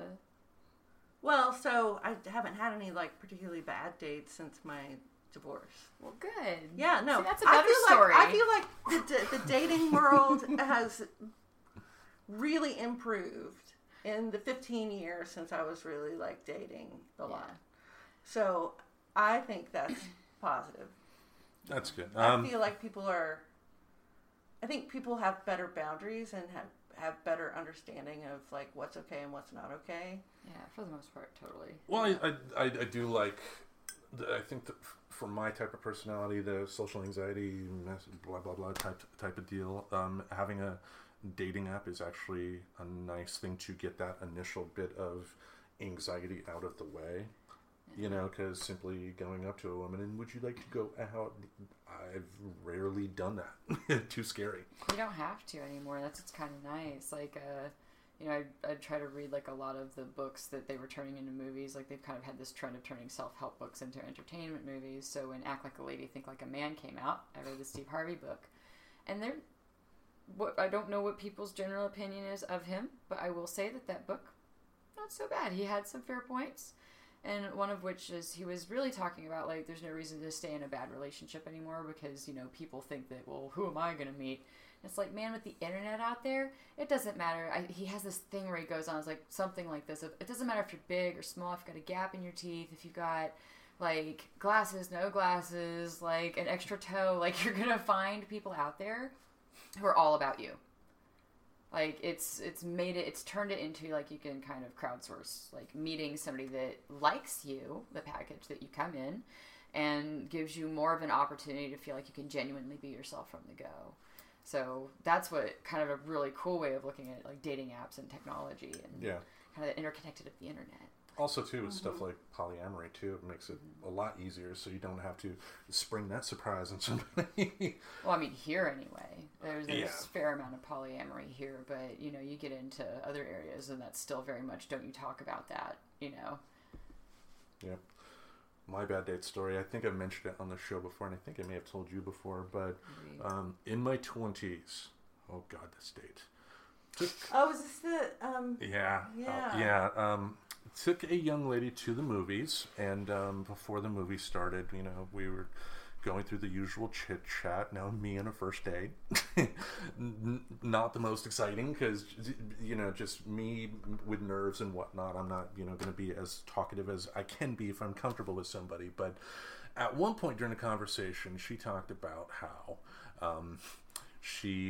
when she was in juvie, would yell into the toilet to talk to the guys on the other end, because I guess if you yelled loud enough in the girls' part of the juvie, you could, you know, in the guys' part of juvie, they could hear and they'd be able to talk back and forth. And when she said that, I was dumbfounded. I mean, people make mistakes. People, you know, it wasn't about the fact that, you know, she spent time behind bars, but just bring that up on a first date. How do you expect it to go after that? So there was not much talking after that. We saw the movie, and then we went to the Olive Garden after that, and there was still no talking. It was just really, really uncomfortable, but I was just getting passive-aggressively pissed. And I do remember the waitress was coming over to our table quite often asking if we wanted the check, and then at one point I said, what's on the dessert menu? And, you know, ended up getting dessert and just prolonging it for as long as I could, because at that point it's just like, fuck it. You know? But I would say that would be on my tops of bad dates, so I guess it could have been a lot worse. Yeah. You know. All right. We are coming to our album review of the week. Each week, you know, if it's a new person on the show, the new person will get that choice first. But each week we go back and forth and review an album that means something to us, track by track. You know, a disclaimer I give, I try to give it at the start of each show is that, you know, we're talking about enjoyment of art. So I may really like something, you may not really like something. We are both right, you know. So, you know, with this review, we're going to give honest assessments of what we think about particular tracks. But at the end of the day, we do strongly encourage you to search out these artists and support them, because, you know, whether you're a big band or someone just starting out, arts should be supported. So, what album did you bring us, Tracy? Creativa. I think I'm saying that right, and that is an album by Johnny M, and he is a Esperanto reggae artist, which, as far as being out there of the things that one can get into, I guess that totally would be included in that. A little bit, yeah. A little bit. Well, I would say you have to have a specific taste for that one, but, you know, be looking for something I just came across on Spotify. What attracted you to that album? So I got interested. My fiance and I decided to learn Esperanto together, which is, again, a whole other thing you can nerd about on the side, is just Esperanto and everything. But we decided to learn it. It's offered on Duolingo, so free, and also it, like, can help you learn other languages, especially as an adult. It's a very easy language to learn. It was designed to be that way. And so part of me trying to dive into learning it was finding music. Right? They say, like, listen to the music, you know, if you can find any shows. Fun fact, William Shatner filmed a movie in Esperanto called Incubus. Pretty sure it's the name of it. It's, if we can look that up and put it in the show notes, if I'm wrong, but I'm pretty sure it's called Incubus. I haven't watched it, but so I was on Spotify trying to find Esperanto artists, and the problem with that is there aren't like a lot. So I was like getting from, you know, reggae to this soft pop to like death metal screaming at me. Yeah. And so every now and then this like reggae kind of light sounding fun guy would come on. I'm like, there's something about him that is like chill AF. So I looked into it, and he's like this really adorable kid. Like he just looks young. I have no idea how old he is, but I think he's originally German. And he learned Esperanto kind of as that kind of like, hey, it's a peaceful language, and I want to spread like kind of this idea that we can like have a language that all of us can learn easily and communicate. And all of his songs are really positive. Like there's a few, I mean, what's sad is I can't tell you if we go track by track like what all of them are. I'd have to think about it for a second, because I am still learning the language. Like I haven't been as dedicated to it as I probably could be. But and I thought you would prepare. No, I know. I'm a terrible human being. I'm just busy in a lot of hats. Hey, I just like had an explosion of creativity and started a page. Forgive me. There you go. But you know, we can at least get into at least a few of them with me if you didn't. I don't know if you'd gotten a chance to listen to them. Oh, yeah, I did. Went through it track by track, made some notes. Aubrey did as well. So. Okay, because I'll probably remember them as you start talking about it anyway. It's like, oh yes, okay, I know this song. And that, you know, yeah, that's going to be the point of it, because this is not going to be some in-depth thing where we, you know, talk about the history of a particular instrument or something like that. It's just again more about enjoyment, or you know, if you want to look into the history of Esperanto, like that is all out there. Wasn't there a Nicolas Cage movie where it was set during World War II, and they use Esperanto, the Esperanto language, to talk about, you know, Allied, you know, troop movements and whatnot, and the Germans couldn't crack that? That one. It was actually a German that came up with Esperanto. Yeah, because I So can't I would remember. say no. Okay. That's probably not. What? It's probably some other language. Yeah. I mean, to be fair, the movie might not have been based on any fact. They could have just thought that they didn't know Esperanto, because, I don't know, it seems like a silly one since it's so easy to learn. Like, it would be a bad one to do secret code in. Just saying you should pick something that's difficult to translate, like, for secret Pig code. Latin? Not something that was literally designed to be easy to learn. It's just a poor choice in, like, spy code. Okay. It was something that memory should, who knows? I know, I'd be curious, because, like, that's the funny thing, like, about human memory, is it is so, like, you don't always remember things. I gotta correctly. It's find crazy. out. I think it's called Wind Talkers. They did, like, an Adam Ruins Everything, where they even talked about it, like, memory. But it wasn't Esperanto. It was some type of indigenous language. Yeah, I'm looking it up right now. It is called Wind Talkers with Nicolas Cage, directed by John Woo. Is it Navajo. Yeah. Navajo. So Navajo. native, A totally language not the that same. actually has a culture and a Typical very white guy particular place, response, and it's yeah. very difficult to learn. Yes. And very few people know. Yes, that Okay. would make more sense. So Cool. I was sort of right. It had an O in it. I'll take it. All right, so track number 1, and I hopefully pronounce this correctly. Parolu? Parlolu. Parlolu. I can help you with some of that stuff. Because Parlolu. parlolu, it actually means like to talk. Like parlulas is like me parlulas would be like I'm talking or I talk, I speak. And parlolu is like that very like that explanation, like that you talk, like parlolu. All right, so Parlolu. What Parlolu. did you think about that? I actually really like parlolu. It is a lot about speaking up. I wish I had like all the lyrics in front of me because I could have totally researched this better. I'll admit it, but I listen to these songs all the time in the background, and then while they're playing, I'll be like, yeah. I think that was one of the hardest things about the whole album for me, was the not being able to understand the lyrics, and it was so lyrically heavy. All of the songs, including this one, there was a lot of words in it. So sometimes if you listen to world music or music in different languages, which I do, this is not quite as difficult to listen to as this was, because it felt like there was a heavy emphasis on the language, but not understanding language. You couldn't really like jive with what was happening in the song. Yeah, my notes were kind of along the same lines, because I've thought back, and the groups I usually like are more balanced in terms of vocals and allowing the vocals and the music to shine. And this, much like the Casey Musgraves album we recently reviewed, and if you haven't heard her, she's great. I totally fangirled out when I heard her music, but the music was more of a way to emphasize the lyrics, if that makes sense, kind of like how music is used in movies, which again, for something that is so lyrically heavy, as someone who does not understand that language, probably took some I could see myself maybe enjoying the song a little more if I understood the story of the song. So, if that makes sense. That absolutely makes sense. A lot of where I get the benefit of it is you start to make those relationships with how, like, the grammar rules work. Mm-hmm. Like, anytime I hear parco versus parkoi is parks.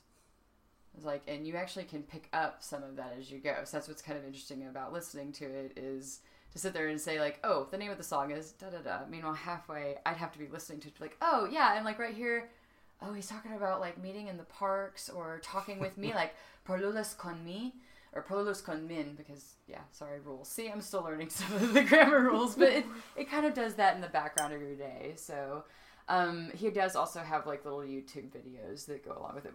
They're totally, like... Got it. I will say I did dig the harmonies on the song. The back and forth. That was a lot of what I got into. Was like, I just really loved kind of the chill of everything, and none of the message really is aggressive, which is probably something that may have appealed to me, possibly even subconsciously. But yeah, I like listening to him. All right, next track. Ni esras fortage? Ni estas fortai. Because the J is actually pronounced like an I, and that's how you pluralize something usually too. But ni estas fortai means that we are strong. Now this one I can actually talk a little bit more about, because it's really kind of cool, like all the stuff they go into, and it's like, he says something along the lines of, like, if you don't like, and you can even hear it, like, presidente, like he's talking about, like, not liking the president or the party that you vote, or not liking, like, the president, then maybe you should, like, work on voting for another party. And he even says, like, party, because there's not really, like, a word, because some of Esperanto is that beauty of being able to make it up with some of the grammar rules. So if you're not happy with the president, get out and vote. Go vote for another party. If you don't like the community, like, one of them was an example of, like, if you didn't like the meal at your community gathering, become a part of, like, that community thing, and, like, maybe you bring food next time, like, very much the kind of, instead of just sitting back and having a complaining culture, like, together, commune ni estas fortai, which is, like, what he's calling the community, we are strong, like, we can do a lot if we actually work together.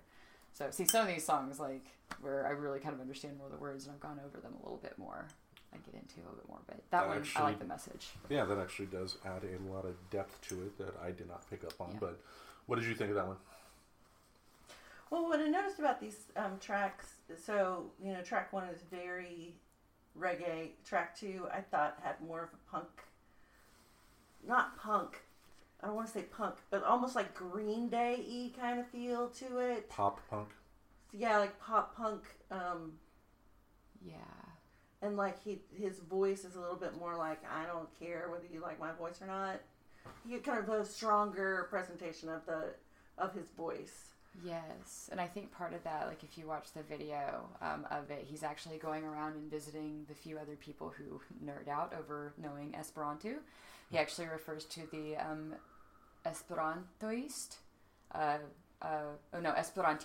Esperantistoi, and that is like an Esperantist, like somebody who speaks it. So he's actually talking about in the video, he's going around, and he's got, like, a lot of selfie videos of, like, his fans that have gotten him where he is. It's very much the whole album. It was a thank you. And that was kind of a big, like, him doing the tour and kicking off that big thank you to everybody. Well, I know me. I, not understanding the lyrics, I didn't get the concept of the song, so I didn't pick up on, the positive aspects of it. The opening of the song, I expected Puff Daddy to make an appearance. It really sounded like a Puff Daddy song, and I just expected, that type of stuff. I wasn't a fan of the keyboards. I did think the sound was a little overproduced for my taste, kind of one of those garage band type of, let's put this instrument here type of deal. But yeah, I would say for this, probably not one of my favorite songs on the album, but hearing some more about what it's actually about raises it up. So let's put it that way. All right, the next one, I know your stepson is a fan of this. Yes, Bomb Bomb. So the part that always tickles me is he will start singing this, and it is I chicky chicky chicky bomb bomb, and it's vegan I homo manjas nela bestoin, which is vegan people don't eat animals. Not the animals. There's obviously some translation bits there. So vegan people don't eat animals, and it's actually him just talking about his reasons. If you notice, there is totally a fart noise that happens in that song. And that was because, yeah, it's a little, and he's totally says fartas or something like that. But he's talking about in bovoin, which cow, right? Yeah, because Esperanto borrows from a lot of different languages. And he's talking about the gas emissions and gas being created environmentally. He's a vegan because of the environmental impact as part of it. He also talks about they gas baby chickens, and I kind of don't like that they do that. So it's just him talking about why he's made the choice to be vegan. All right, what did you think? It reminded me a lot of so like I said, reggae, a little bit of pop punk, and then this one was more sort of had a new wave feel to me, including, really reminded me of the band Tom Tom Club from the late 70s or 80s. Is that the one that the other members of the Talking Heads were involved? Yes, okay. yes. I know something. Yes, you do. Good. You know things. It kind of had that kind of feel to it musically, so I liked it better than some of the straight reggae stuff because I'm not a super reggae fan. Yeah. For me, I wrote that this wouldn't be a bad listen if you're driving to the coast on a spring day. You have the windows down, you have this playing. I'm not going to pretend it's my favorite song in the world, but it's a nice feel to it. I did like it. They sounded like a Casio keyboard, but I did love the keyboard opening of the song. And I did, again, notate that, not understanding the vocals did kind of, Right. It is a hindrance in terms of fully enjoying a song, and but enjoyable. I dug it. So Obviously it's catchy. That's why a 5-year-old would want to sing it constantly.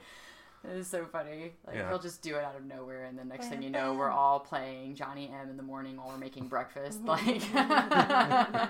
He starts it. And you said you would get a recording, so hey. I'm gonna try to. We're gonna see about that. Well, I try not to put pressure on. Okay. I don't want to be did you hear about that influencer mom that her kid bought a no photos please sweater? Yes, they wear it constantly when they're out with their mother or something. It's just a Google passing. I was yeah, I'm not going to do that to my stepkids. Not sure how appropriate that would be. Yeah. All right, so the next track, Alti Kai Espere? Alti Kai Espere? Yeah. Gosh, what is that? It's something. So there's peace. I'm looking at some of the words to help jog my memory because, like I said, if I'm listening to this one was really just full of words. This is the one where I was I just can't. With the girl, right? And she comes in and starts singing as well. Mm-hmm. Yes. Mm-hmm. Okay. There are a lot of words. I love her voice. I didn't know what it was. I just really found her voice, her tone, and maybe you know what? Maybe part of the reason me not necessarily knowing the words doesn't bother me is because of my hearing. I've always had a problem understanding lyrics anyway. So I kind of appreciate the voices. And there's just something about, when she's in, I don't know. I like her. I like her tone. I get that. Because a lot of the bands I listen to, the Rolling Stones, AC/DC, you put on their albums, you're not understanding what they're saying, but the tone of their voice, and I noted, and I mentioned the female singer in the song as well at the halfway point. I loved her addition to that song because it brought a lot more soul to it. There was a lot of passion. With Johnny M, his voice was pretty much the same level throughout. In my opinion, it wasn't as vocally dexterous as I would want, I guess. But I loved her contribution to the song. They were definitely honoring Bob Marley with the opening of that song. I mean, I guess anybody playing reggae has to at some point. That'd be mandatory. But definitely like that. But yeah. Any thoughts from you? Oh, any more on her? I know that it was featuring another band. It was one, because again, this was like a thank you. Like the whole album's idea was the creativeness and like the community that he had kind of come to know in all of these Esperantists. And so that's actually another Esperanto band that was featured. So, yeah, they've got also very chill listening. Because actually, if you did like her voice and like kind of more of a chill out, and if not knowing the words doesn't bother you, they have some really kind of nice, very, very relaxing songs. Nice. I don't remember the name of the band. Well, that would help. Well, I mean, it would be... I'm sure it's on the Yeah. On somewhere, yeah. album. All right, next track. I'm not going to pronounce that correctly. Ribble... Something. Yeah. Yeah, Rebellion? I'm not going to try and slaughter that pronunciation, but what did you think? I mean, yeah. I mean, I guess I could have picked a better, thing to go over, because what else is there to say when you're using something to learn a language?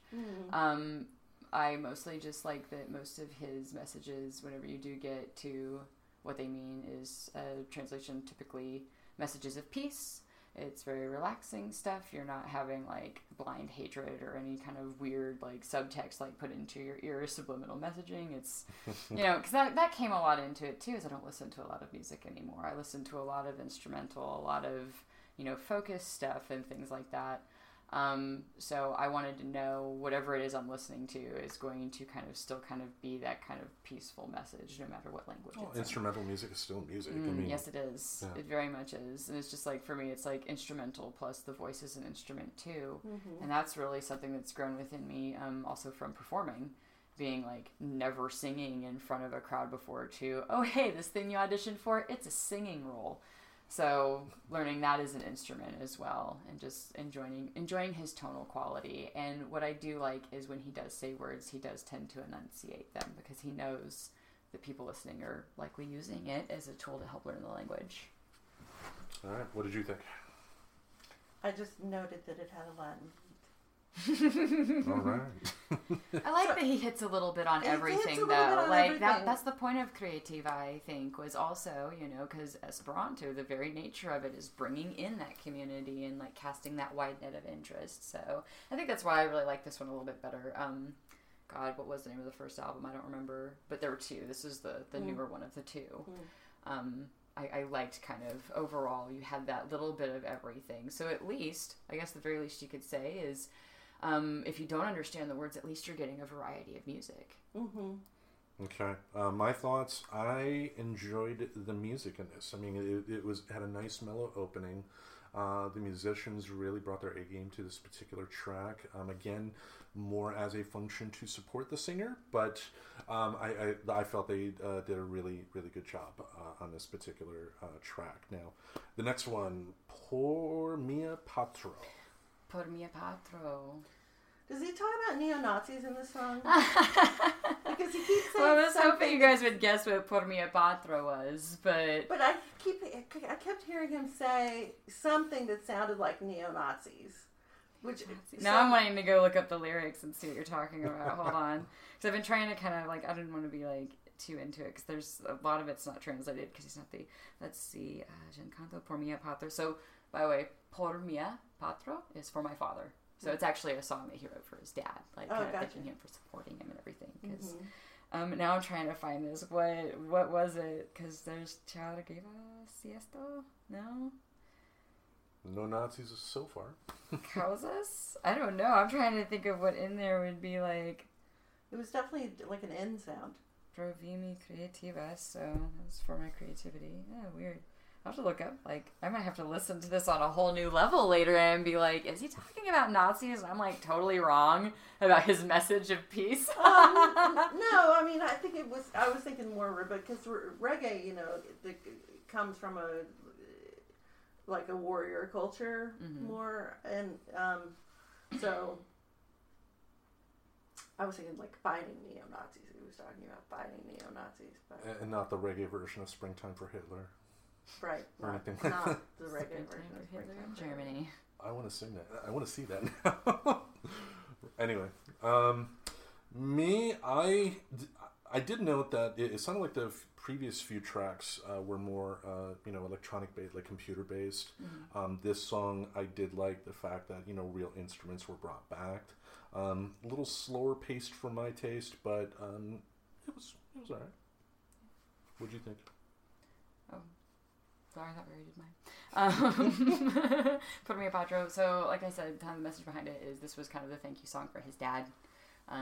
Because, again, we're going through, he's thanking the community, he's thanking everybody kind of, like, track by track. He wants to go through and kind of put that thanks out there and even, like, lend some to different people's sounds. But this one was more about his father. Yeah, just another chill beat with him saying thank you to everybody. Alright, next track. Hope I pronounce it correctly. That's why I'm trying to look ahead so I can help you out. Oh, you want me to, or do you want to try it? Go ahead. I'll Bondvennen. There we go. Bondvennen. What'd you think? So Bondvennen is like welcome. So that was a little bit more to the new people, Was it French bienvenue?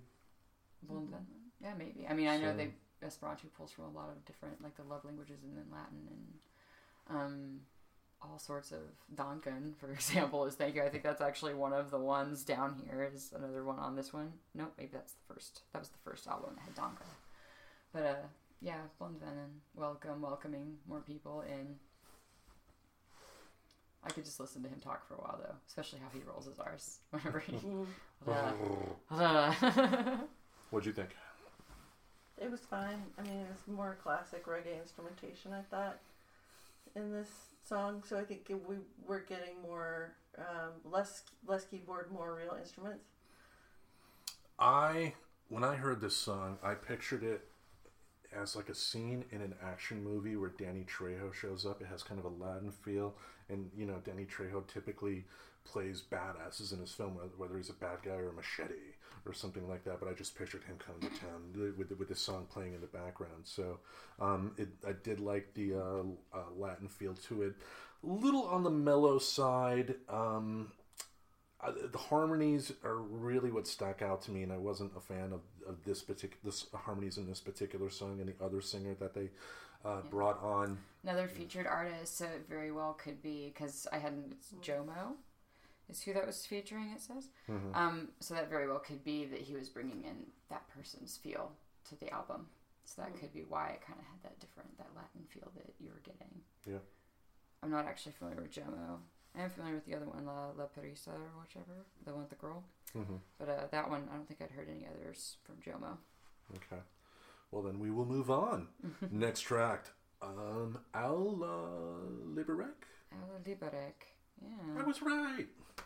You were right. All right. What'd you think? Gosh, I'm actually trying to remember this one. Sorry, I feel like such a shit. Like because when you listen to it all the time, you don't think you need to listen to it again. You know what I mean? Yeah. And so it's just kind of funny. You're like, oh my gosh. Well, in this one, they take directly some of the Bob Marley, whoa, yo, yo, whoa, yo, yo, yo, whoa, yo, yo, yo, yo, yo, yo, yo. They do that a couple of times in this song. I'd like the horns in a song. They weren't used that much, but I think they were a nice touch. Solid guitar work. Little slower pace for my taste. I'm not a huge fan of reggae either, and this song just not my cup of tea. Yeah, I'm actually now thinking. I was like, I feel like this one gets skipped a lot in my car. Like trying to look at some of the lyrics to try to refresh my brain on how the song goes, and I was like, oh gosh. So this is one of the downsides, is because still learning the language. Yeah, without like the rhythm, it's kind of hard to remember which one it was. Well, track 9 has some good lyrics in it at the beginning of it. He says something about Rastafari, and he says something about raspberry pie. Malacha. Okay. Malacha. So you did move on. So Malacha, the funny thing about that is my partner and I have tried to figure out what exactly that means. because it seems like it's maybe a more recently made up word, but it's like I looked it up Very too. fortune, estas malacha, Duolingo, estas malacha, which obviously is a Raspberry call Pi. out. Raspberry Pi, estas malacha. And the best we can figure, and so it is kind of an entertaining song because it's like, oh my god, there's words that I recognize. Because, you know, the Esperanto for a word that doesn't exist in Esperanto would just be the name of its proper noun, you know, kind of following that rule. And, but something Baloo, or doesn't he say like, oh, the bear Baloo? Like, he even says like, the bear Baloo, estas malacha. So it's kind of a sillier song. But he was just talking about stuff like, we best figure it means like, it's cool. Like, it's a good thing. Like, because mal is normally like the opposite of something, and like acha is bad. So it's like, it's saying like, it's not bad. Like, it's cool. Oh. So, yeah, anytime you see, like, mal in front of something, like, felicia is happy, but mal felicia is, like, sad. So that's one of the rules you start to learn. So that was, like, where we kind of tried to put it together. We've been tempted to, like, just contact the artist and be like, what does this What the word fuck do you mean? But, yeah, so I think that probably had an entertainment value to it early on was, you know, I understood some of the words. Right, exactly. So get your interest. I love the keyboards that open the song. They were simple, but they set a good mood. I did not like the constant repeating of the title of the song. That got annoying really fast. I think it was on the Cocaine and Rhinestones podcast where it was the episode on Winona Judd where I think where they talked about in country there was a particular country producer that knew that if a song was particularly weak, they could hide the weakness if they had the title of the song mentioned many times.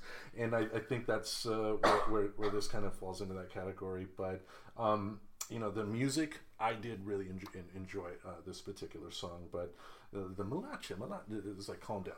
You know, not as much coffee for you. Yes. All right, next song, Mancas Dormo. Mancas Dormo, missing sleep. So just talk about it in general. Being up late, can't sleep for various reasons, either by creating or out late with friends. Mm-hmm.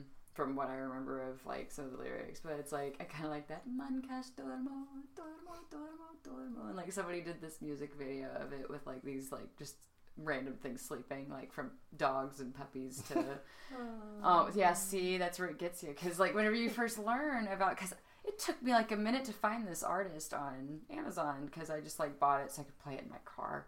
And so at first, like, a lot of my experience was these YouTube videos that kind of went with some of these. So it's like I'm realizing, like, there's this other way that I experienced it first. So now it's like when I hear Mancas Dormo, whenever I'm driving in my car, I think, oh, puppy's sleeping. Puppy.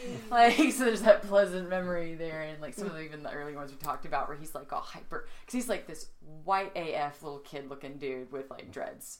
Like, he's great, and I love his energy. Like, he hits me off like puppy energy. Like, I'm not sure I'd actually want to hang out with him. I'm pretty sure he'd be too high level. Mm-hmm. But yeah, like, Mancas Dormo is missing sleep. So just kind of talking about that. Okay. What did you think? I thought this one was okay. I liked the female voices that are sort of, it's almost like a little lullaby kind of thing. Yeah, I get you. Yeah. I dug... It sounded in some ways like a 70s R&B song. I kind of dug that flavor of it, and the guitar work was pretty good in this song as well. But yeah, just another one of those songs. I mean, this would be a song that once you're done playing at the coast and you're driving back home at night during a springtime, you'd probably have it on at that point. So just kind of like an evening chill drive. Like, I get you, because it's kind of got that very relaxed, because I guess that's the point of it, right? It's talking about missing sleep, like you're missing it. Yeah. I mean, you're not going to put on Slayer at a time like that. All right, the next track, Pazzigilo. Okay, because C is actually pronounced like a TS, so Pazzigilo. It's something that we've had. I don't remember. This one is... It's about how millions are spent for war, whereas we're not really having enough money to even take care of like certain things. Like I remember he specifically talks about like taking care of the youth and like some of... I think he talks about like local hunger too. Mm-hmm. Like some of those things but we're spending millions on war. So there's the interesting definitions of that one. Yeah, we can always find money for that, but Yeah. you know, how are we going to pay to make people healthy? Yeah, but there's kids who are sick, and like kids who are sick because specifically they're not getting food, but yet We got bombs. We got millions for war, but not for this. What'd you think? I liked the song. I thought the drums were good. I liked them. Okay. Very good. There are good drums. They were good drums. Yeah, that was on my notes as well. I did really enjoy the various drum work because I believe not only traditional, what people would think of as traditional, where you have the drummer sitting at the deck and playing, but they like I think they had like bongos or something like that in the song as well. Really enjoyed that. The guitar work was good. It was around this time that I did. And I guess you could say this for reggae overall, but just the oh sound that Johnny makes throughout is just, I've had enough of that. Oh, please stop. But yeah, it was all right. So next track. Verdule? Yeah. Yeah. What'd you think? I'm trying to get a clue here.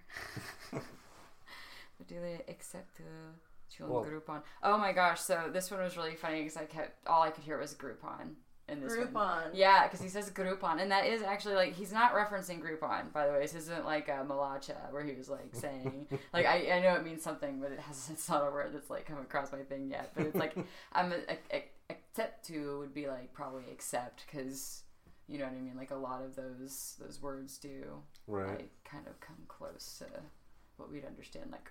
Spoiler alert, Parko is park. Because it turns out, a lot of our language came from different ones. But yeah, I remember that one as like, oh, the Groupon song. What did you think? I think actually I think at this point in the album, like I've kind of had the same thoughts about all the rest of the songs. Like I think it is like this sort of fun reggae-y world beat. Yeah, trying to bring kind of a variety of things, but especially if you don't know, if you don't understand the lyrics, it's kind of like it's more like easy listening, right? So focused on lyrics and music, like I really want to know what they're saying, and so it's hard for me to. Yeah, which is funny. I mean, the first show you were on, we reviewed.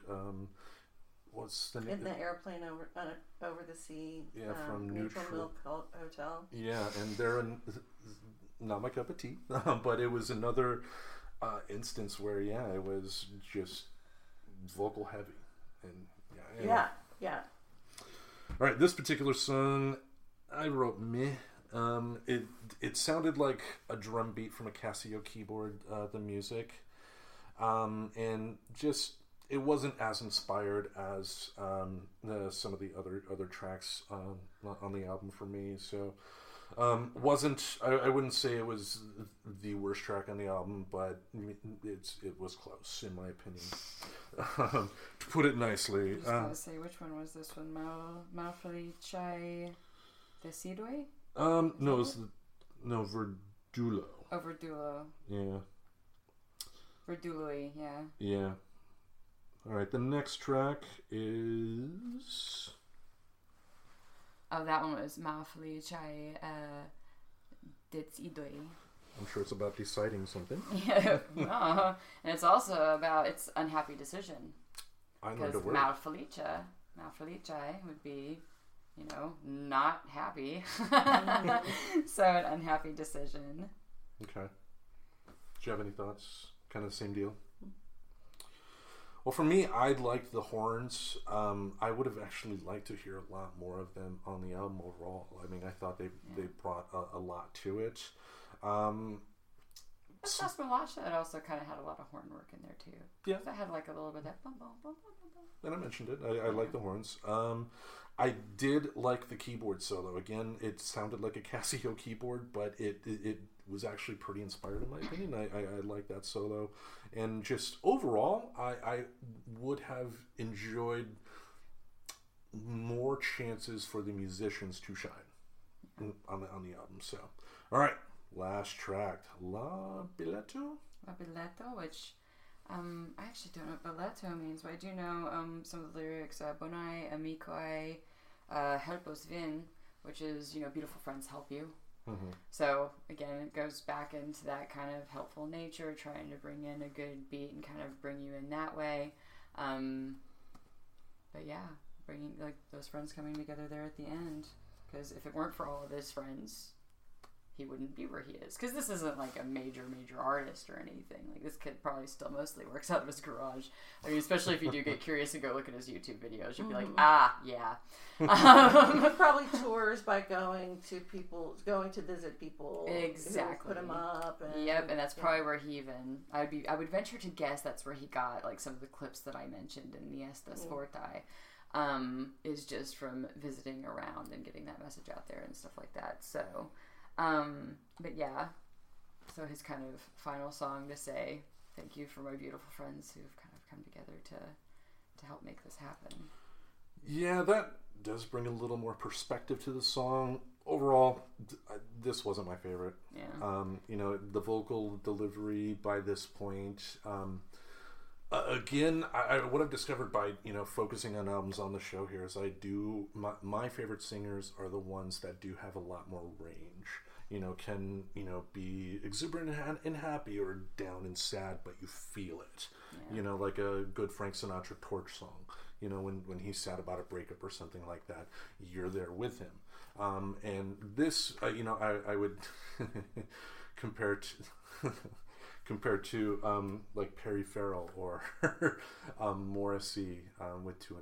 I bring that up too because of impressions I've done. Kim brought up those impressions, and when Perry Farrell, she brought up Jane's Addiction's first studio album, and I almost, when it came up, like with Jane says, and it sounded like that, but it was that consistency throughout the whole album. And then Morrissey, same type of consistency there, but it was over. So that was me thinking I knew more about an album that I love than I did. No, the name.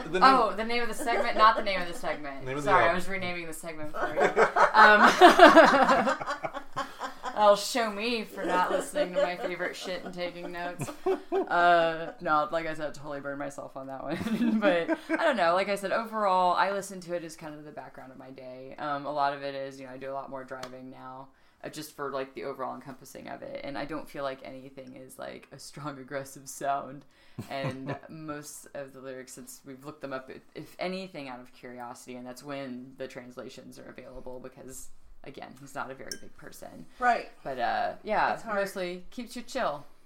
I would put it more as easy listening, especially if you don't know the language. Mm-hmm. Easy listening for me lately. It's been more Motorhead or Judas Priest. But thoughts on the album overall? I am enjoying the album more talking about it with someone who really liked the album. So when it gives you more an appreciation. Yeah, I mean, probably. I see what you mean. Yeah. Laugh at her for that. God. When I was listening I'm an asshole. I will take your humility and I will smite it. Like, that's what Tim does. That's you. That's you right now. Sorry. When I was listening to it, I didn't feel connected to it really, and but like hearing you talk about it and your experience of it and sort of its role in your life and some of the translations has really helped me appreciate it. And that's the thing too. I mean, that's we both touched on it from the very first song, that not understanding the lyrics and not understanding the story he's trying to tell in the songs, you don't necessarily get what he's coming at. Like I remember one track early on, I didn't bring it up initially, but it was, where was it?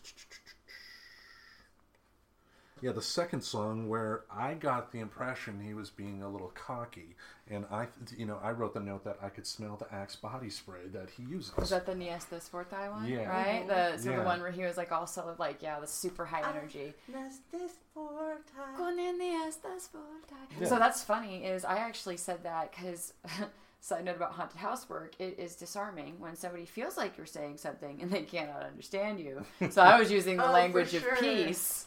and just like saying shit in Esperanto, and there's like all these little holes where you can like get right in somebody's ear.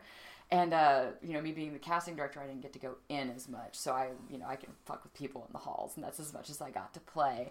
And, like, there's this one spot with a hole, and I just, like, wear this, like, Miesta Sparta. And, like, it would just, people would, like, come up, like, oh, my God. I was like, I'm saying we're strong, which totally in context would be creepy. Like, if somebody just got in your ear and said, we are strong, like, that might also be creepy. All right. So that one gave me a lot of entertainment for a lot of reasons. I can imagine, but this is it. Wrapping up Awesome. part 1 of our episode 100. Yay! I can't believe we got to 100 episodes. Absolutely shocked. I mean, thanking people in the past on the show, people like Maura, Sterling, Ray, Noel, and other people that have been involved too, like Meredith, Asia, Shelby, who's now in London studying her doctorate in anthropology. And it's funny looking at her Facebook too, because I guess she's fallen in love with that Korean K-pop band, BTS or whatever they call it. Oh, I'm a shiny girl.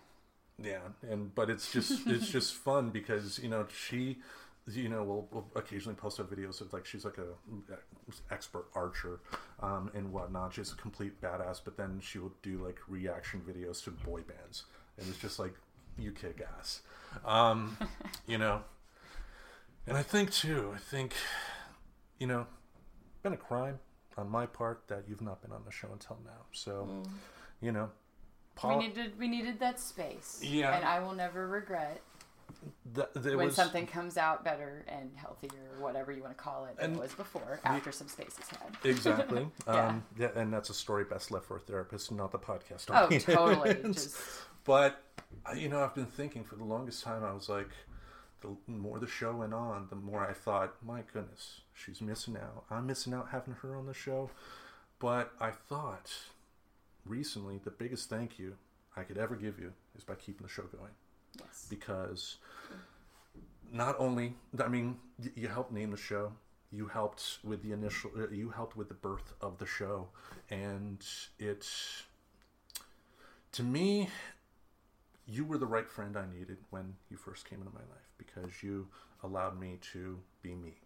And I say that from horrible marriage to a horrible person, but different story again for a therapist. But so thank you. Of course, no problem. Thank you. I'm glad to be, back talking. I mean, not back talking. I mean, I back talk a shit ton too. But yeah. There was plenty of back talk. You, and who knows if you want to, maybe next time the Reverend Tracy can just be here every now and then. So there you go. I would not be opposed to that, sir. You definitely have an open invite, because as far as I'm concerned, it's still very much just as much your show as it is mine. So, well, thank you. I appreciate it. And that leads me to you. And this is going to sound a whole lot better when the recording comes out. It's going to sound like one whole complete thought, not just like I just started the recording saying you.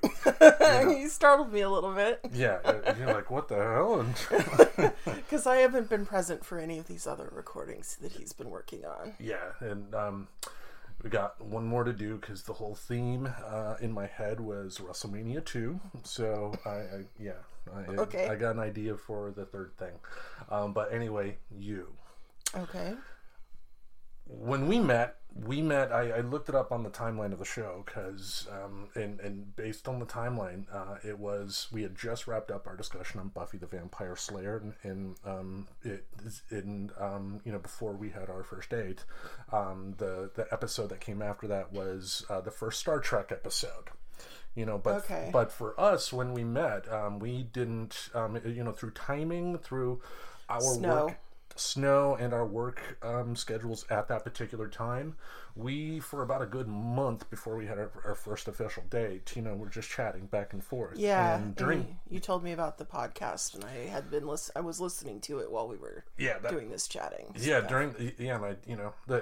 you're like, I want to get to know more about you, and I'm like, well, episode 1, if you listen to this show here, and because I've realized that this show has all along, essentially, you know, for my part of it, been kind of like in a diary, you know, just kind of just, you know, through talking about stuff that interest, you know, whether it's myself or other co-hosts on the show, we're able to talk about our lives. So it's like a you know, vocal diary of, you know, what my life was like and other co-hosts were like. But, you know, almost from day one, you were there for the show. What did you think about it when you first heard it?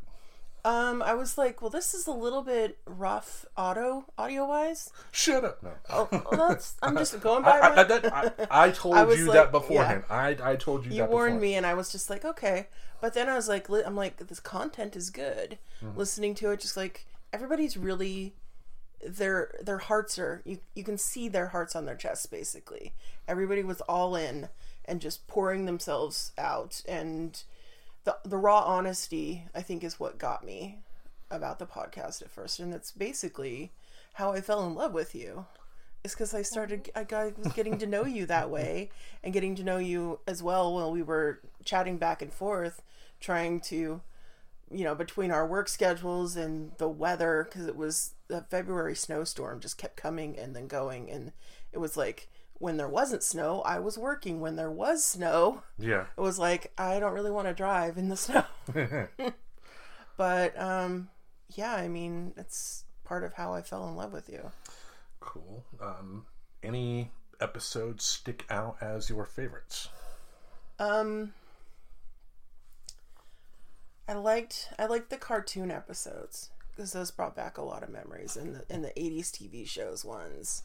Because I was just like, oh yeah, I'd be like listening to it while I was at work or something, and I'd just be like nodding along, like, I remember this show. And yeah, I remember that was a good episode, but I tried something in that episode that ultimately didn't work. In terms of for every show that Maura and I talked about, I had the theme song, and that was fun doing all that research and downloading everything. But I think for I didn't prepare Maura enough, and this was a failure on my part, not her part whatsoever, in terms of having proper spacing when we, you know, said the name of a TV show, and then for the sake of the recording have, you know, like a 5-second beat to where we didn't say anything, so I could properly edit in the theme song. Yeah. And I was still at that time, and I'm still very much guilty of it now. Wasn't as good as I could have been in terms of equalizing the sound, so it wasn't as jarring, because to your point, and it's still kind of the case now, but the fact that we're doing a lot more, you know, 2 people recording, we can have the microphone a lot closer and the sound is a lot better than it used to be. But just how it would go from quiet, you know, fly on the wall type of approach to you know, just a bit jarring, but love that episode. I do too. That was a great one. Yeah. Now, in terms of the evolution of the show, what have you liked? Apart from you joining the show officially. Yeah, that was pretty cool being a part of the show. I'm kind of at a loss. Nothing's coming to mind at the moment. I apologize. Yeah, no worries.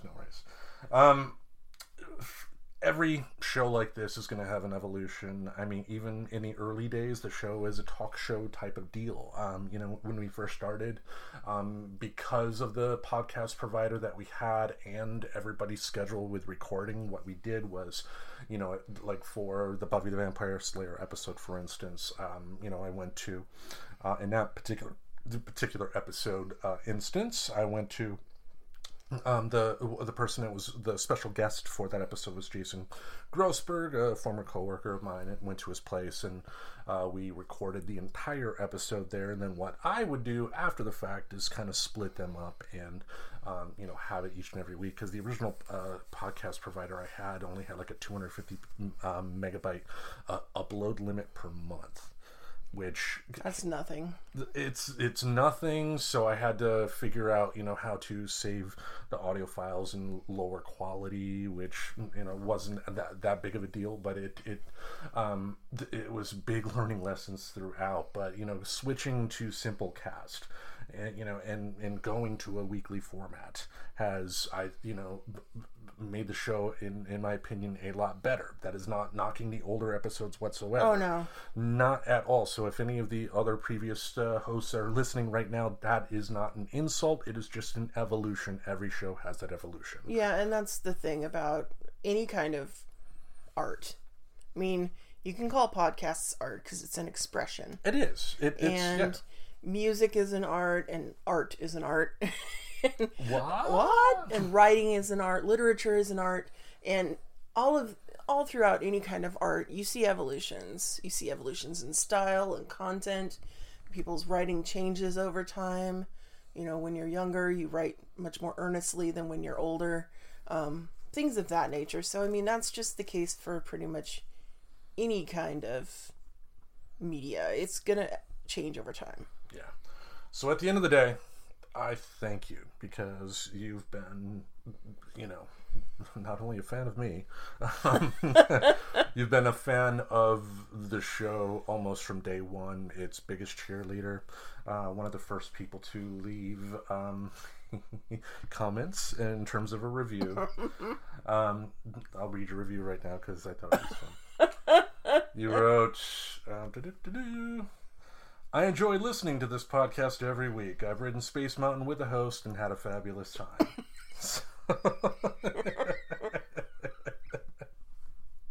Oh, that's right. I forgot I wrote that. Woo! So there's that. I'd like to read some of the other reviews that we got here too, because we actually got a couple within the past week. Nice. So one says 5 stars. Really fun show. The auto-tuned intro song is worth a 5-star rating alone. I highly agree. I remember when Laz created the song for me. One, he didn't have to do it. It's one of those. Yeah, I mean, I wasn't able to pay him money at the time. I haven't paid him money now. I mean, I've definitely done what I could to direct traffic to his website. And if the day comes that this show makes money, he's going to start getting some. But that theme song, my goodness. The theme song's great. Yeah. And, I mean, it definitely... it definitely makes the show seem a lot more professional than it maybe is. Let's put it that way. So thank you for that, Laz. Another comment here is... Fun listen, 5 stars. It's just like the name says, very nerdy. Yep. Boom. All right, here's another one. Cheers to you, 5 stars. I love the intro song. Seriously good stuff, and I love hearing other takes on different nerd things that make the world go round. Keep it up and can't wait to hear more. Oh, that's sweet. I love that review. I give that review 5 stars. All right. That's TMAC817. So thank you, TMAC817. I don't know who that is, but thank you. Here's another one called Take a Listen, 5 stars. You know it's going to be a fun podcast with an auto-tune intro. Great content and banter from the host. Hit download already and see what you've been missing. Oh, that's sweet too. Everybody's so nice. Yep, and here's the last one. This is actually from Saturday, from Joanna. It says, I want to hang out with them, 5 stars. Aww. I love the conversations on this podcast. The host mesh well, and it feels like you've known them your whole life. Oh, that's sweet too. Oh my gosh, I give all these reviews 5 stars. Joanna? I give all of our reviewers 5 stars. Joanna, will you marry me? Okay, maybe not. You don't want that. I'm sorry. Okay. It was a joke. Yeah, you didn't see it, but I gave him a stern look. I'm like, I got the stink eye. All right, so for the first part of the recording, we had a little fun with a little segment called Have You Ever? oh, okay. Yeah, so we're going to do the same thing here. Before we do that, I did mention on episode 99, I did, talk about the fact that you are experiencing a family member who's going through an illness, your grandmother. Yeah. Just want to give the tiniest bit of an update for folks because we did have some good news. She's improving slightly. She has suspected coronavirus. She's in the hospital. She's in the ICU. But she was declining pretty quickly, and they changed up her treatment, and the her oxygen levels are climbing steadily, and she's doing a little bit better. It's very touch and go. Yeah. Because she's 93 years old and not in the best of health. But she's fighting. She's a fighter. She always has been. All her entire life, she's been a fighter. And that's the important thing. Definitely wish her the absolute best. Yes. And I'm sure the audience listening wishes the absolute best as well, and hope she kicks coronavirus's ass, if that's what she has. Yeah, the problem with coronavirus is apparently the testing that we have for it has a very high false negative rate. It's like 23%, according to sources. Great.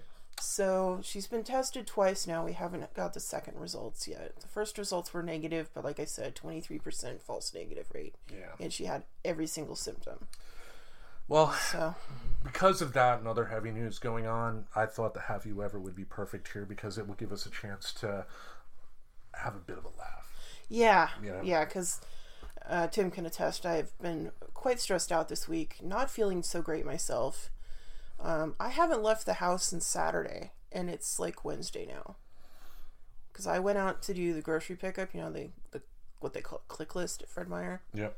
You make a list, you go, you pay online, you go there, they put it all in your car, and you drive away. It's super convenient and very helpful when you don't want to go into the store because everybody is scary. Yeah, there are some awful people in the world, so let's go through some of the questions here. Yes, let's get happy. As you heard earlier in the episode, for the Have You Ever questions, and I made very clear to Kim before we hit record for this episode, any question I ask, I am going to answer as well. So while we'll have some fun with maybe some of the risque ones, you know, if I ask her a question, I'm going to answer it as well. So I'm not putting her on the spot or anything like Not that. too much on the spot. Still a little on the spot, but that's okay. Let's do it. Okay. Okay. Love the enthusiasm. All right, so I am very enthusiastic. Hush your mouth. Here we go. Yes, ma'am. All right. Have you ever stayed awake for an entire night? Yeah. Like all the time. Any memorable time doing that? I remember one time when I was in college and I stayed up all night like cramming for finals, and I was literally delirious by the time because basically my final was going to be at 7:30 in the morning, and I was like, it was like 1 a.m. and I'm like, I'm tired, but if I go to sleep now, there's a good chance that I won't wake up in time. So I'm like, all right, screw it, I'm going to power through. Yeah. And it was really tired when I was walking across campus, getting to my final, and I get in there and I'm doing pretty well, and all of a sudden you get that feeling when you haven't eaten much and all you've been doing is drinking caffeine, and you get that feeling in your stomach and you're just like, oh God, I'm gonna throw up. Uh-oh. I almost threw up all over my desk, all over my final, almost, but did not. I like powered through, just kind of like just closed my eyes for a minute, just took really deep breaths, powered through, finished my final, got out of the classroom, threw up, went home, went to bed. There you go. Not a very fun story, but it was very memorable. Yeah. I know when I was like in junior high and high school, that's when I discovered the joys of late night television. Especially during the summer. During the summer, I would be glued, watching like, classics like Late Night with David Letterman, the last couple years of Carson. Fuck Jay Leno, by the way. Okay. Yeah, I remember one time during the summer, I had stayed up for 2 days. 2 whole days? Yeah, 2 days, and my mother didn't realize it at the time, but she found out rather quickly, because like on the second day, it was about 7:30 at night, and I'm just sitting on the couch. We had 2 couches at the time, and I'm just sitting there. Next thing I know, I'm getting shook awake. I had passed out on the couch, and my mother was like, "Get your ass to bed, dummy." Oh, another time I ended up staying up super late was when, it was when I was in high school, and we went on a family trip to Hawaii, and we were traveling from Maui to Honolulu to Portland, and there was delays all along the way. And by the time we finally got home, I'd been awake for about 36 hours. Oof. Or something like that. It was some insane amount of time, but I couldn't get to sleep right away. But so I was like sitting in my room. I like was unpacking my suitcase. I had set it on the floor. Next thing I know, I wake up like about 5 hours later with my face in my suitcase. Just like, oh, well. Then I climbed up off the floor and got into the bed and slept for another like 5 hours. The rest of the way. Yeah. Oh my goodness. Yeah, that was pretty crazy. I've never done that before. Okay, here's another one. Have you ever gotten in trouble at church or school?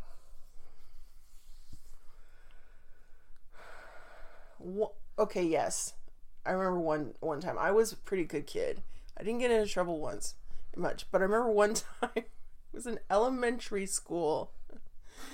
And a friend of mine and I were making this speak and spell say bad words.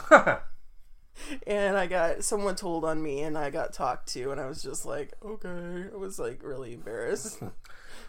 I know my kids when they were young had one of those. They had this caterpillar with like each foot of the caterpillar was like a letter, and you can switch between it just saying the letter A to having it sound out the letters. But what the beautiful thing about what the caterpillar did is that you could make it go s, but if you hit but the funny thing is you go once you hit s, it would laugh before it went so it was I thought that was pretty fun there, the fact that it gave you the acknowledgement that you were trying to mess with it, but it was like not so it would go like yeah, almost like a Japanese schoolgirl type of thing. Oh god, that's really funny.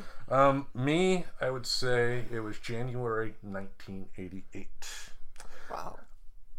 It was a Monday, because on Sunday previously on the USA Network, the first ever Royal Rumble occurred. Of course. Yes. It all goes back to wrestling. Something wrestling related, and that was the first time I ever saw that match. The first time it was ever shown on television. Period. The whole concept of the Rumble, it's kind of like a battle royal, but two people start out in the ring, and then every 2 minutes thereafter, another person came in until with the first Royal Rumble there were only 20 participants, and then it was battled down until there was only one person left in the ring. So perfect for television, but. After I saw that, it was like, I got to do that at school, because I thought it was a brilliant idea, So what I did, I got to like 20 sheets of paper and hand wrote, like contracts. Because a lot of times in professional wrestling, they'll have like segments where the performers sign a contract to wrestle in like a main event match or something like that. So I went to all my friends and had them sign quote unquote legal contracts. And then for recess that day, went out, and it was Michigan winter, so like 3 inches of snow out. With my foot, made a big square in the snow. And was going to start the Rumble at that time, but I was trying to get people to actually do it like it was on TV, where two people start, but then everybody was just went in at once, and it was just a madhouse. And then after about 5 minutes, a teacher came and was breaking it apart, and then she went to the two bullies of the school, and she started yelling at them like, "Why did you start doing this?" And they go, "It wasn't us, it was Tim." She looked at me, didn't say anything, just shook her head and walked off. That was the last I heard of it. But yeah, that was me getting in trouble at school. So, all right, have you ever sung karaoke or did a lip sync song? Oh yeah, I've sung karaoke. Any memorable experiences? Well, the thing is with karaoke, you generally have to be at least one drink in before you do karaoke. Yep. Although I do remember one time, let's see, this was probably 1998. I was with a couple friends from Clark College. When I was doing a network administrator program, and we were like study buddies, and we got finished with finals, and we went to this Mexican restaurant, which is now sadly closed, and we had a couple of what they call consuelas, which are really crazy big drinks with a lot of alcohol in them. Okay. And they were doing karaoke that night, and Love Shack. It was a train wreck. Oh, man. Because you don't realize how long that song actually is until you're up there just going, Love Shack, baby, Love Shack, forever.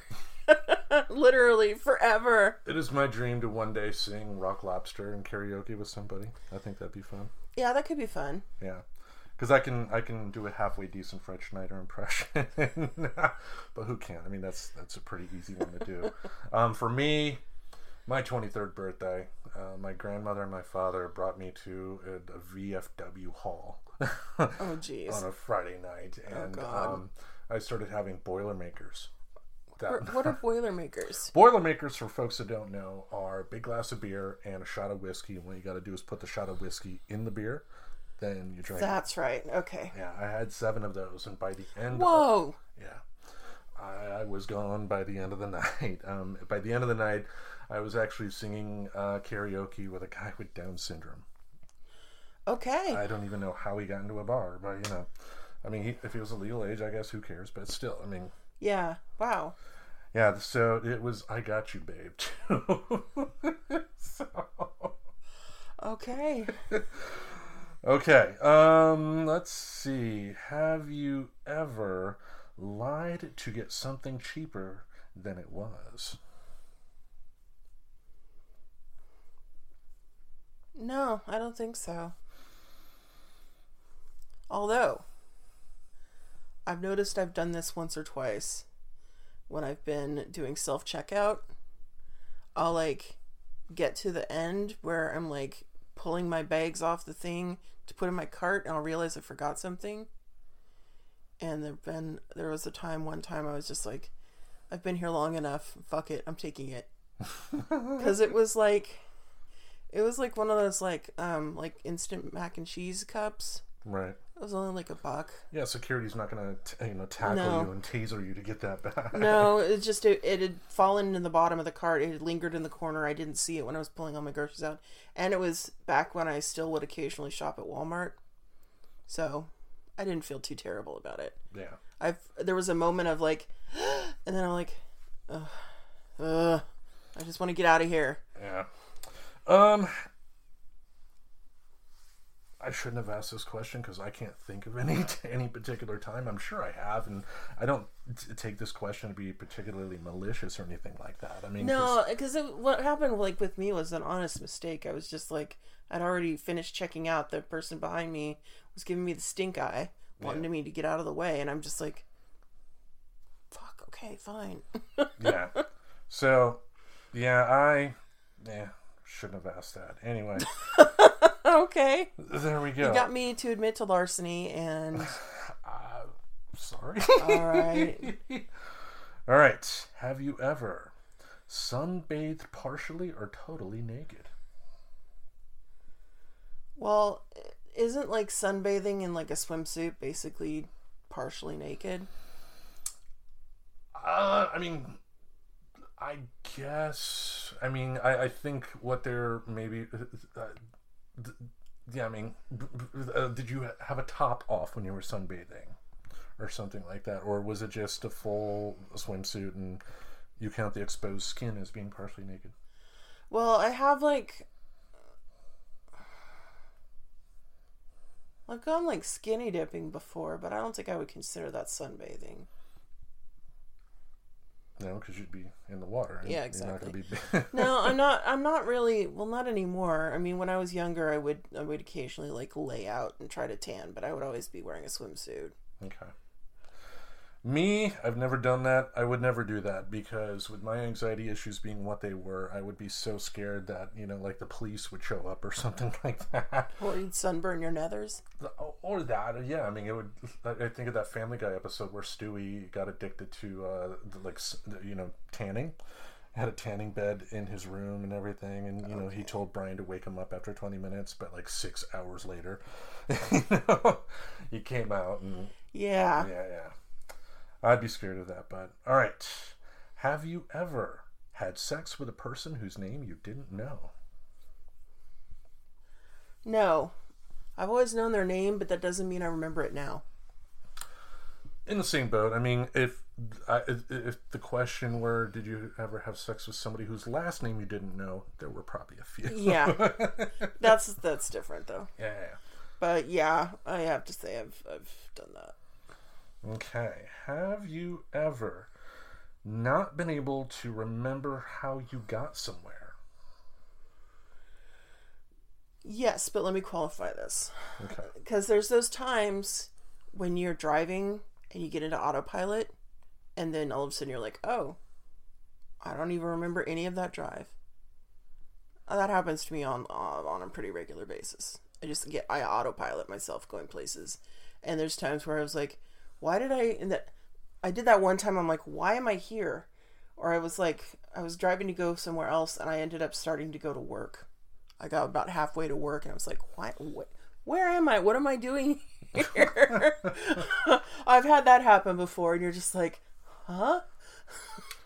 Yeah, for me, it'd probably be more, the times I remember were more along the lines of one of the earlier questions of, staying up all night. It's because sometimes you can be so tired, you could still have somebody, like say your name, and your brain may still technically function. You may still talk and be able to walk and whatnot, but sometimes I've, been like up watching TV, and then, the next moment I'm waking up in my room in the dark, type of deal. And then finding out later that my mother was like, go to bed. Okay. And, walking off. But it's not like that Michael Douglas movie, The Game, where like I wake up in Mexico after 3 days and not, No, that would involve probably a lot of drugs if that happened to me. Yeah. All right. Have you ever gotten so sick that you swore off a particular food or type of alcohol? Yes. I have 2 stories in regards to that. One, I remember as a kid getting some flu or some stomach thing or something, and I got so sick, and then while I was kind of recovering, my mom had gone to the store and bought grapes, and I was like, oh, grapes sound really good, because at the time I was kind of dehydrated, and I ate the grapes, and my system did not like the grapes, and I threw up really hard and really violently. Oh my God. And I couldn't eat grapes for like a year. Oh. Second story, I got the one and only time I have vomited from drinking. Truly, I've only vomited one time from drinking. It was in college with a couple of my friends at the time, and we had shared about 2/5 of spiced rum, and yeah. Oh. Yeah, Captain Morgan and I are not friends. We will never be friends. I've never drank spiced rum since then. Just the thought of it now is making me feel a little bit queasy. I'm kind of the same way with alcohol. It hasn't happened often, but the times that I have drank so much that I've thrown up, I've never drinking that particular type of alcohol again. The first time it happened, I had gone to see my first James Bond movie in the theaters. Mm-hmm. Tomorrow Never Dies. Great movie. That's a good one. I don't know if I told the story on the show before or what, but about halfway through the movie, there's a scene where James Bond is in a hotel waiting for Elliot Carver, the big bad guy in the film, his henchman, to come get him, and he's sitting in a chair next to him. He's got a bottle of Smirnoff vodka, pours himself a shot, drinks it. I'm sitting in the theater thinking Pierce Brosnan is a badass, and I'm thinking, you know what? If James Bond can do it, so can I. So after the movie, I went to Meijer's, the local grocery store. It's pretty big in the Midwest. Mm-hmm. Bought some Smirnoff vodka because it had to be the same type of drink that James Bond had. Of course. Went home, made some baked potatoes, drank about half the bottle of vodka, ate the potatoes, and it proceeded to come on out. I was vomiting in stanzas. It was just brr, brr. Yeah, because with the spiced rum, I got the drunk munchies. The drunk munchies are the worst because you always want something you know is just going to come right back up. Uh-huh. I wanted potato chips. So my drunk friends and I had gone to what we called the Et, which was short for the Super Et, which was a convenience store right off campus. Uh-huh. So I was like, oh, I want potato chips. I got like a standard sized bag of Lay's chips. and I just mowed those down. And I get home and I'm like, I'm in my dorm room and I'm like looking at my loft bed going, I don't know if I can climb up there right now. So I like grabbed my blankets and my pillow and I just pulled them down. I was going to crash on the floor. And then all of a sudden I was just feeling sick as hell. The closest thing to throw up in, the potato chip bag. It still had some potato chips in it. Yeah. You could just pretend the vomit was guacamole, right? No, I just all of those chips came right back up, right back into the bag, and then I tossed the bag down the garbage chute. What more can you do? I don't even know what kind of mess those poor janitors must have come. I don't know. I assume there was a just big dumpster underneath the garbage chute, and everything just immediately went into the dumpster.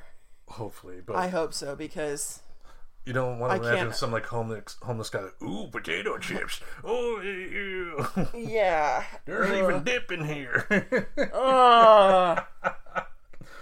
Yuck. Okay. All right, last question. Oh, thank God.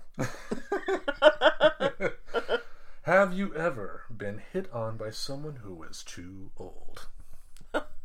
Of course. Any woman will tell you, yeah. Oh, yeah. Yeah. Any positive examples of that? No. Okay. No. You're just, seriously, I mean, I remember when I was like a freaking, like 16, 17-year-old girl getting hit on by creepy guys, like on the max. And just like, dude, no. Yeah. Stop. It's just gross. Men can be really gross. We can be, unfortunately. For me, my last year of high school, occasionally, my mother was working started working again at the bar she worked at when my sister and I were, in kindergarten. She ended up going back there. And, at that time I was about 6'5", about 190 pounds, believe it or not, just skinny as fuck. But I would go into her job on occasion.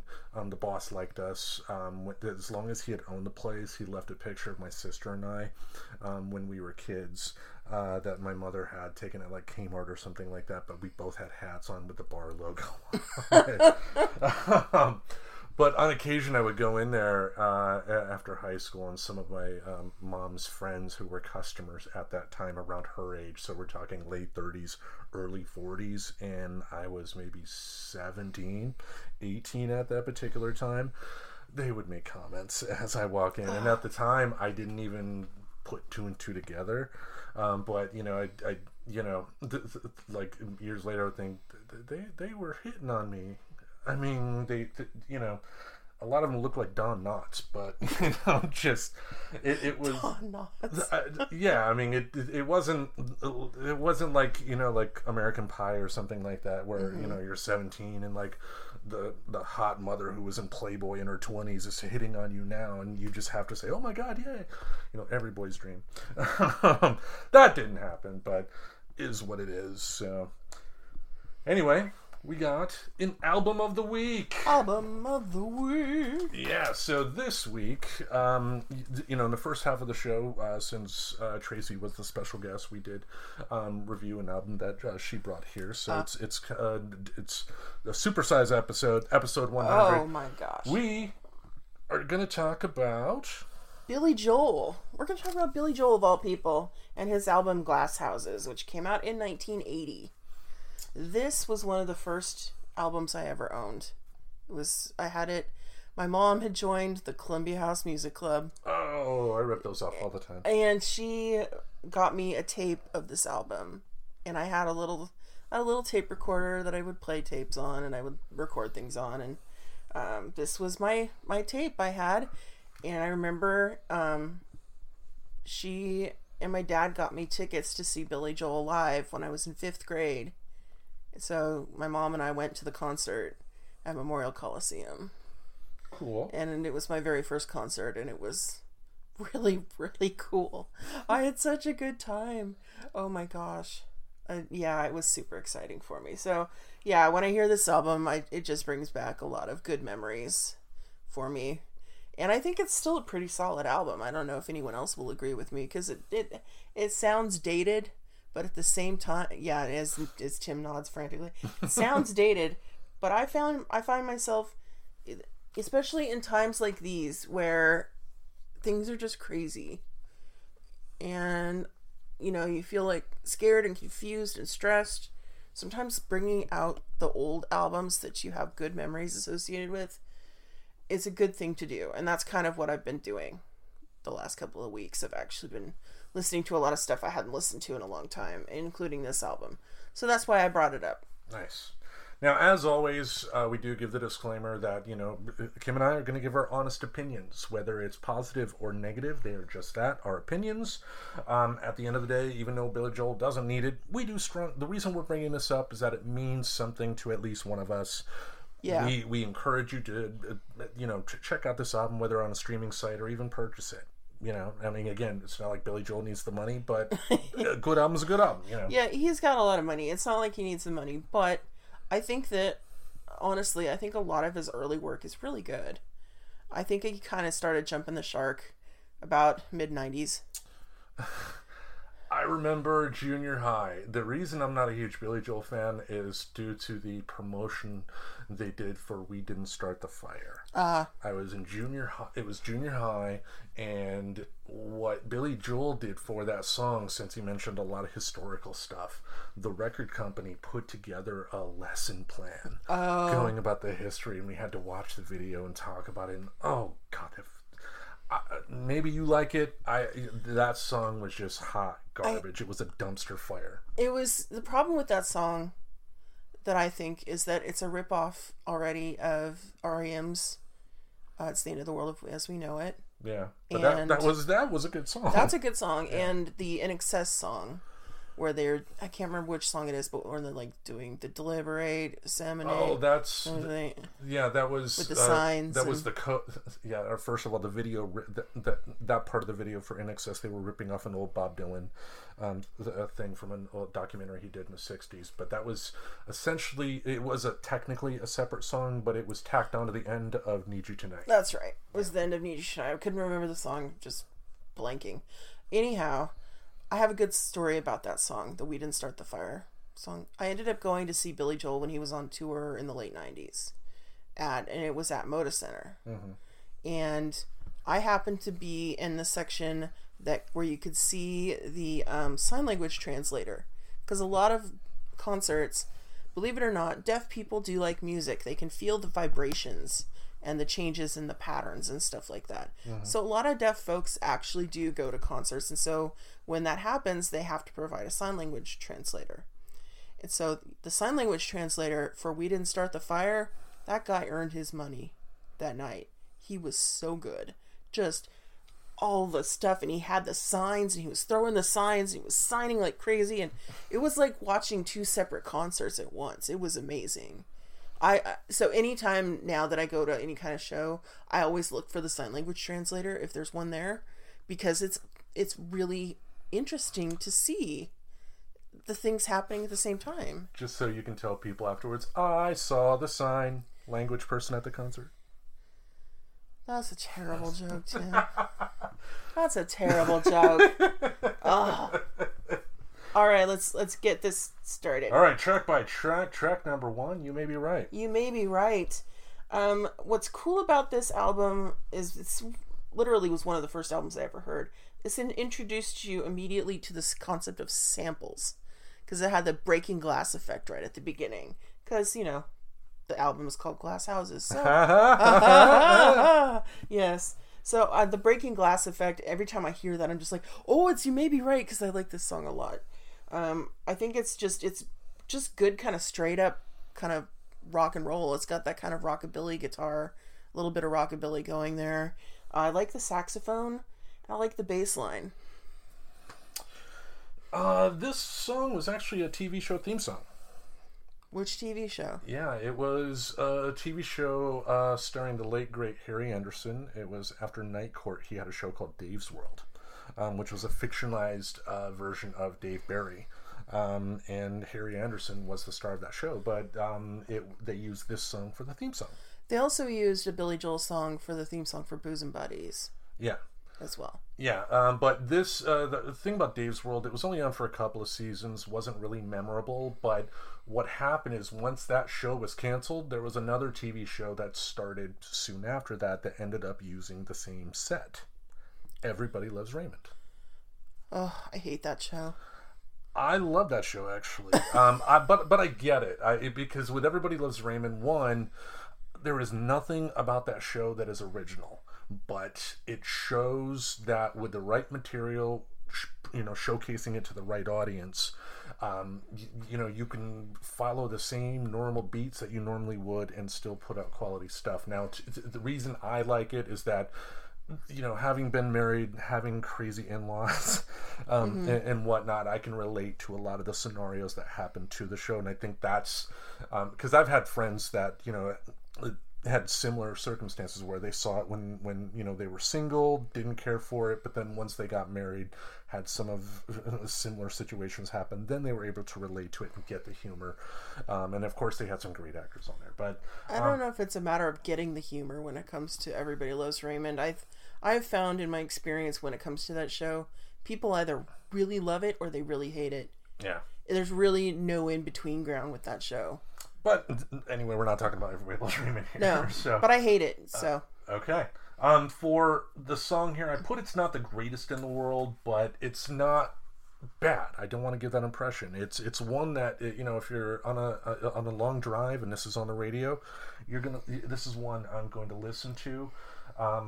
Essentially, it's a nice pop ditty. It's not one that will ever top the list of greatest songs ever in the history of humanity, but for what it is, it's good. Billy Joel does have a range as a singer, but in this particular song, and I did put my critic hat on for this, so a lot of this is essentially going to be me nitpicking more than anything, but that's what I bring to the table when I do this. But I think with he was singing it, I felt, in a deeper range than he normally does, and for this particular song, it felt like at times he was forcing it. In terms of getting the lyrics out, in my opinion, I did like the feeling that it was, kind of being played in a small club, but the vocals at the end were just, the vocal interplay that they had at the end was just not needed. Yeah, I don't know if it was that he was singing it in a lower range on purpose, or if he was just trying to I kind of got a feeling he was trying to maybe do a little bit of kind of, hey, a little Elvis on it, maybe? I don't know. It's just because people should try it, just try to sing in a key lower than what you normally do. And sometimes your vocal cords just don't have that capability to hit that lower note, and it just sounds like you're forcing it. And you're talking about like when he was like, "You may be right, I may be crazy." That part. You may be wrong, but you may be, just kind of the lower parts of the song there. But again, to be clear, this is not a bad song. I enjoyed it, but I have to offer a critique somewhere. Yeah, honestly, it's one of my favorite songs on the album. I like it. It's like as soon as I hear the breaking glass, and I'm just like, Billy Joel, and I'm like singing along. It's definitely one of those that I would put on a playlist for driving in the car. Okay. All right, track 2, Sometimes a Fantasy. This one, it's got the kind of sing-along ability because it's got the ooh at the end as the sort of chorus in there, and it's got I like the guitar and the bass work on here. It's just it's really driving. It kind of pushes. It's got that pushing kind of feeling to it. Yeah. I wrote, the gag that they had at the opening with the phone. I kind of dug that. It's similar to something that Cheap Trick did later with the song She's Tight. As far as the song, to me, honestly, Billy Joel, I said in the notes that he was kind of like the Hall & Oates of the 70s. And I don't mean that as an insult. Because, they had tight, catchy songs that were great for that era, but not all of Billy Joel's stuff necessarily lasts the test of time, and this is one of those. And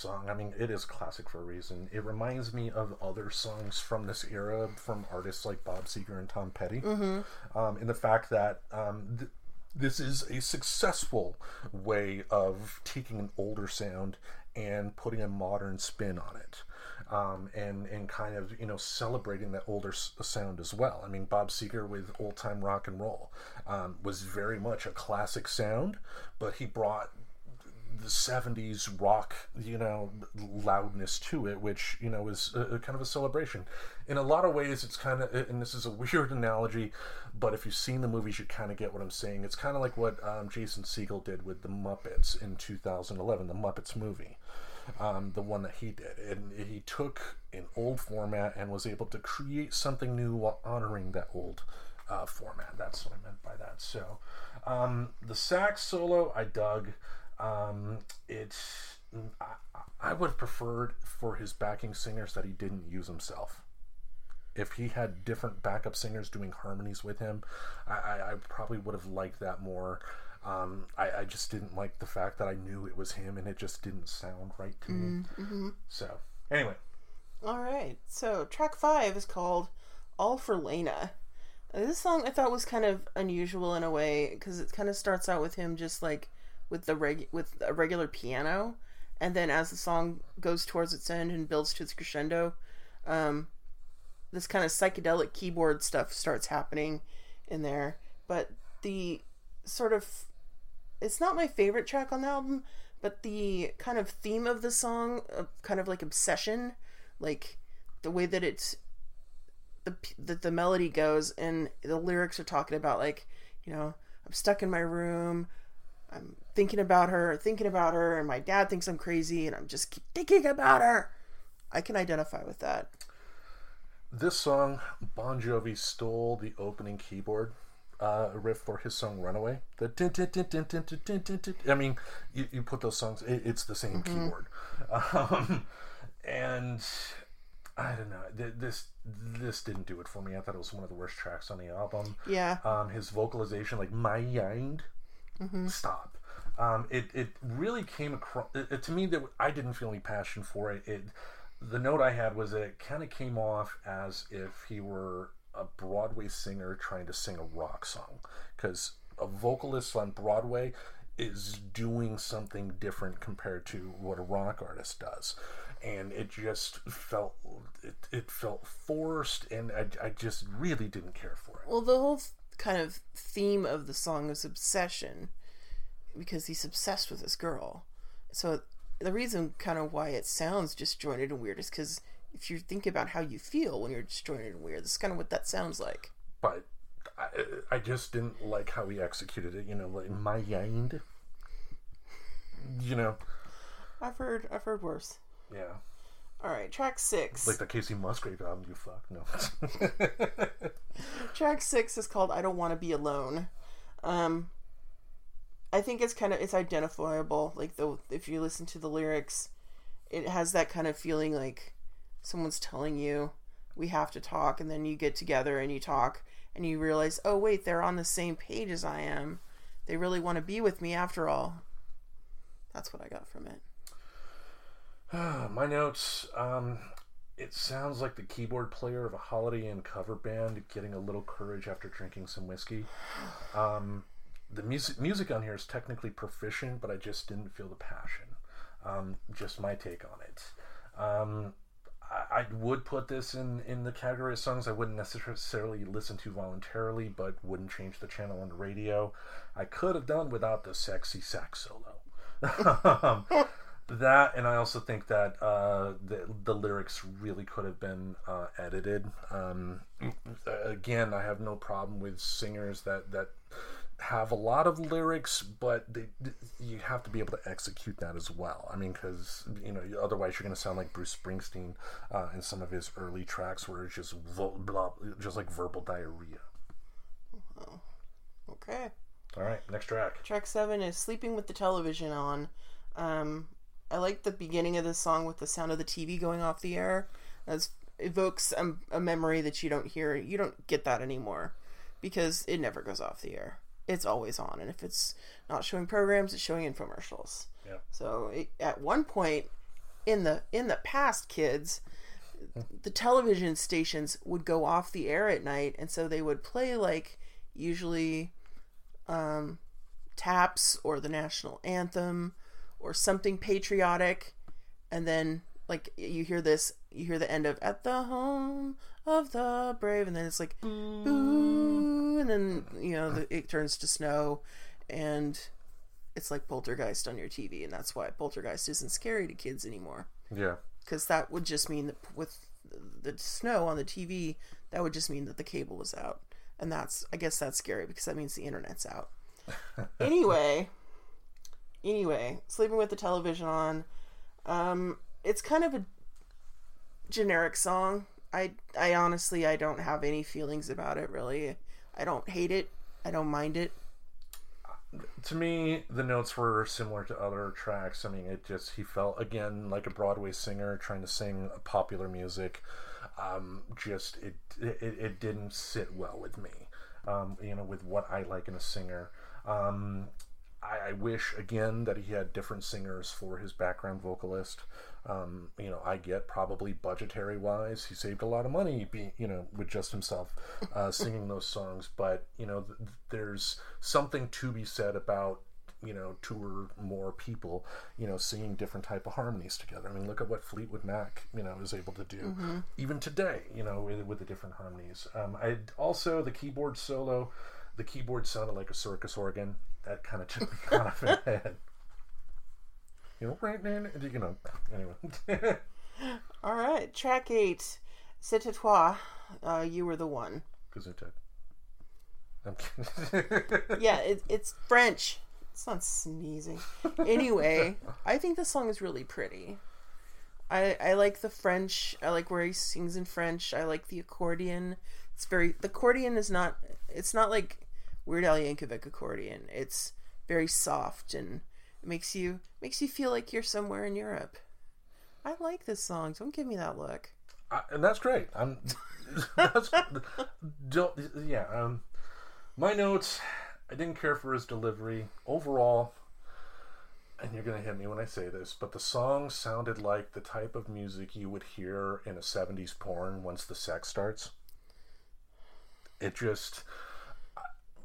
No, it doesn't. 70s porn is like all baseline and brown to brown to brown. Why do you think people say bow to bow bow?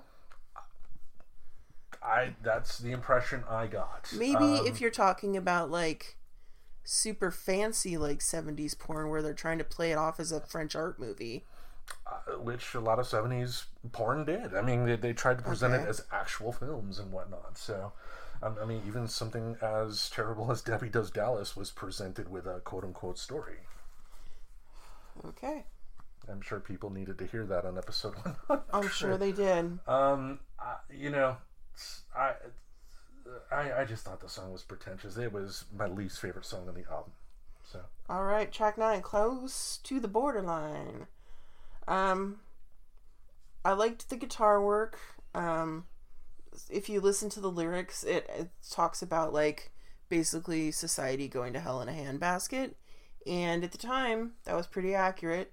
It actually references like the climate, refers to smog and stuff, and it's just the problem is I don't like a lot of the things he did with his voice on it. The Close to the Borderline. And you gave me trouble when I was commenting on how he goes, my yind. I didn't like it on this song. Okay. For me, the notes I had, nice guitar riff to open the song. Yeah, the guitar was very good. Yeah, the song itself was kind of like a Stone song, a Rolling Stones song, and I dug it. And I wrote here too that if he had delivered more songs like this, I probably would have enjoyed the album a lot more than I did. And that's saying something because for the most part, despite my critiques here, I mean, the fact that we're doing a critique, I try to be as thorough as I can, but don't get the impression I dislike the album, because that's not the case. I like the album and I really like this song. It's really bringing the passion, which I dug. The dual guitar solos were great. They sounded nice, dirty, and filthy. The way a guitar solo should be. His vocals were on par. I loved it. I mean, I put it on my playlist. Wow. That's how much I liked it. I'm shocked, actually. Yeah. The last track on the album is called Through the Long Night. I really like this one. I think it's kind of sweet, the way that the melody is, and then he uses some different instrumental sounds in here. I believe there was some cello or violin going on in the background on this song. Yeah. But yeah, overall I think it's a good way to close the album, because he starts out with it being like boom, and then he just sort of ends it with like, okay, let's calm down now. Let's go to bed. I don't know. There's something about this song that kind of, it does kind of lull me to sleep. If I was making like a sleepy time playlist, I would put this on it. To me, I did write that once again he was channeling his inner Paul McCartney. You could the Beatles influence is it definitely hits you over the head like a hammer. Some of the violin sounds you were talking about were like similar to, I believe, stuff like Strawberry Fields Forever type of violin. So I don't know. I thought of this song like, I guess, like I think of like rock songs today. I mean, you hear a rock song today and you can hear the influence of older bands, but if you've heard the older band first and you're in love with that older band, you're gonna think it's just derivative and you're not gonna get as much enjoyment out of it as someone who is younger and the music is honestly directed towards. Yeah, and the fact that I was listening to this for the first time when I was in 5th grade. Yeah. And it was one of the first albums that was mine. I didn't have to share it with anybody. It's mine. It's mine. And I like, there's some of the lyrics. There's this one line that's, all your past sins have since passed. And I really like that line because it gives the impression that no matter what you do, you can come back from it. That you may have messed up in the past, but at that moment, you're together with that person, and everything's okay. Yeah. Which is a mode of thinking that more people should have today, instead of, a mindset of person makes one mistake and they must be written out of existence forever. And I just like the idea of, how in relationships sometimes you either make mistakes or you have bad days, but at the end of the day, you can come together through the long night and still be there for each other. Yeah, that's what I like about that song. It's how it makes me feel. And that's how it makes me feel when we do the show. Aww. That's it. That's all I gotta say about this album. Just, it's one of my favorites. Yeah, for many reasons. 100 episodes in.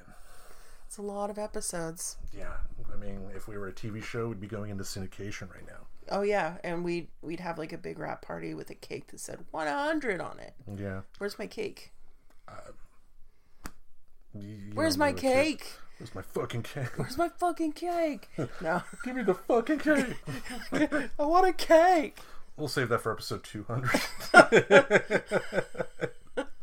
No, the next episode will be you and me throwing cake at each other. We'll just record the splotchy sounds of cake being thrown. And then people are wondering what has actually happened. Is that cake or... I don't... please be cake. Please be cake. Please be cake. Next time we join you, episode 101 will be my album choice. 101. Yeah, we're in the 3 digits now. You know what? There's a really good Depeche Mode album called 101. Depeche Mode 101 was a bunch of live concerts. It was really, really good. But I will not listen to Depeche Mode. Yes, you will. At some point. Oh,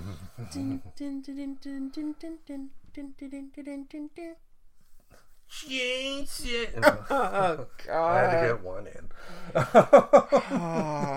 Never gonna hear the end of that ever. Ever. It's funny, come on. Oh, Tim. But next time we meet up for episode 101, I will not do a poll this time. I've been wanting to talk about it. You've been wanting to listen to it. So Black Sabbath, Paranoid. Oh, yeah. Will be what we listen to and discuss next time. I think I can get behind this. Yeah, I mean, definitely. Their second album, and when your second album has 3 of the all-time greatest heavy metal songs ever on it, gotta talk about it. You gotta talk about it, and you're gonna enjoy it. And, I think, too, you will probably get a new appreciation for Ozzy as a singer. Okay. Let's put it that way. All right.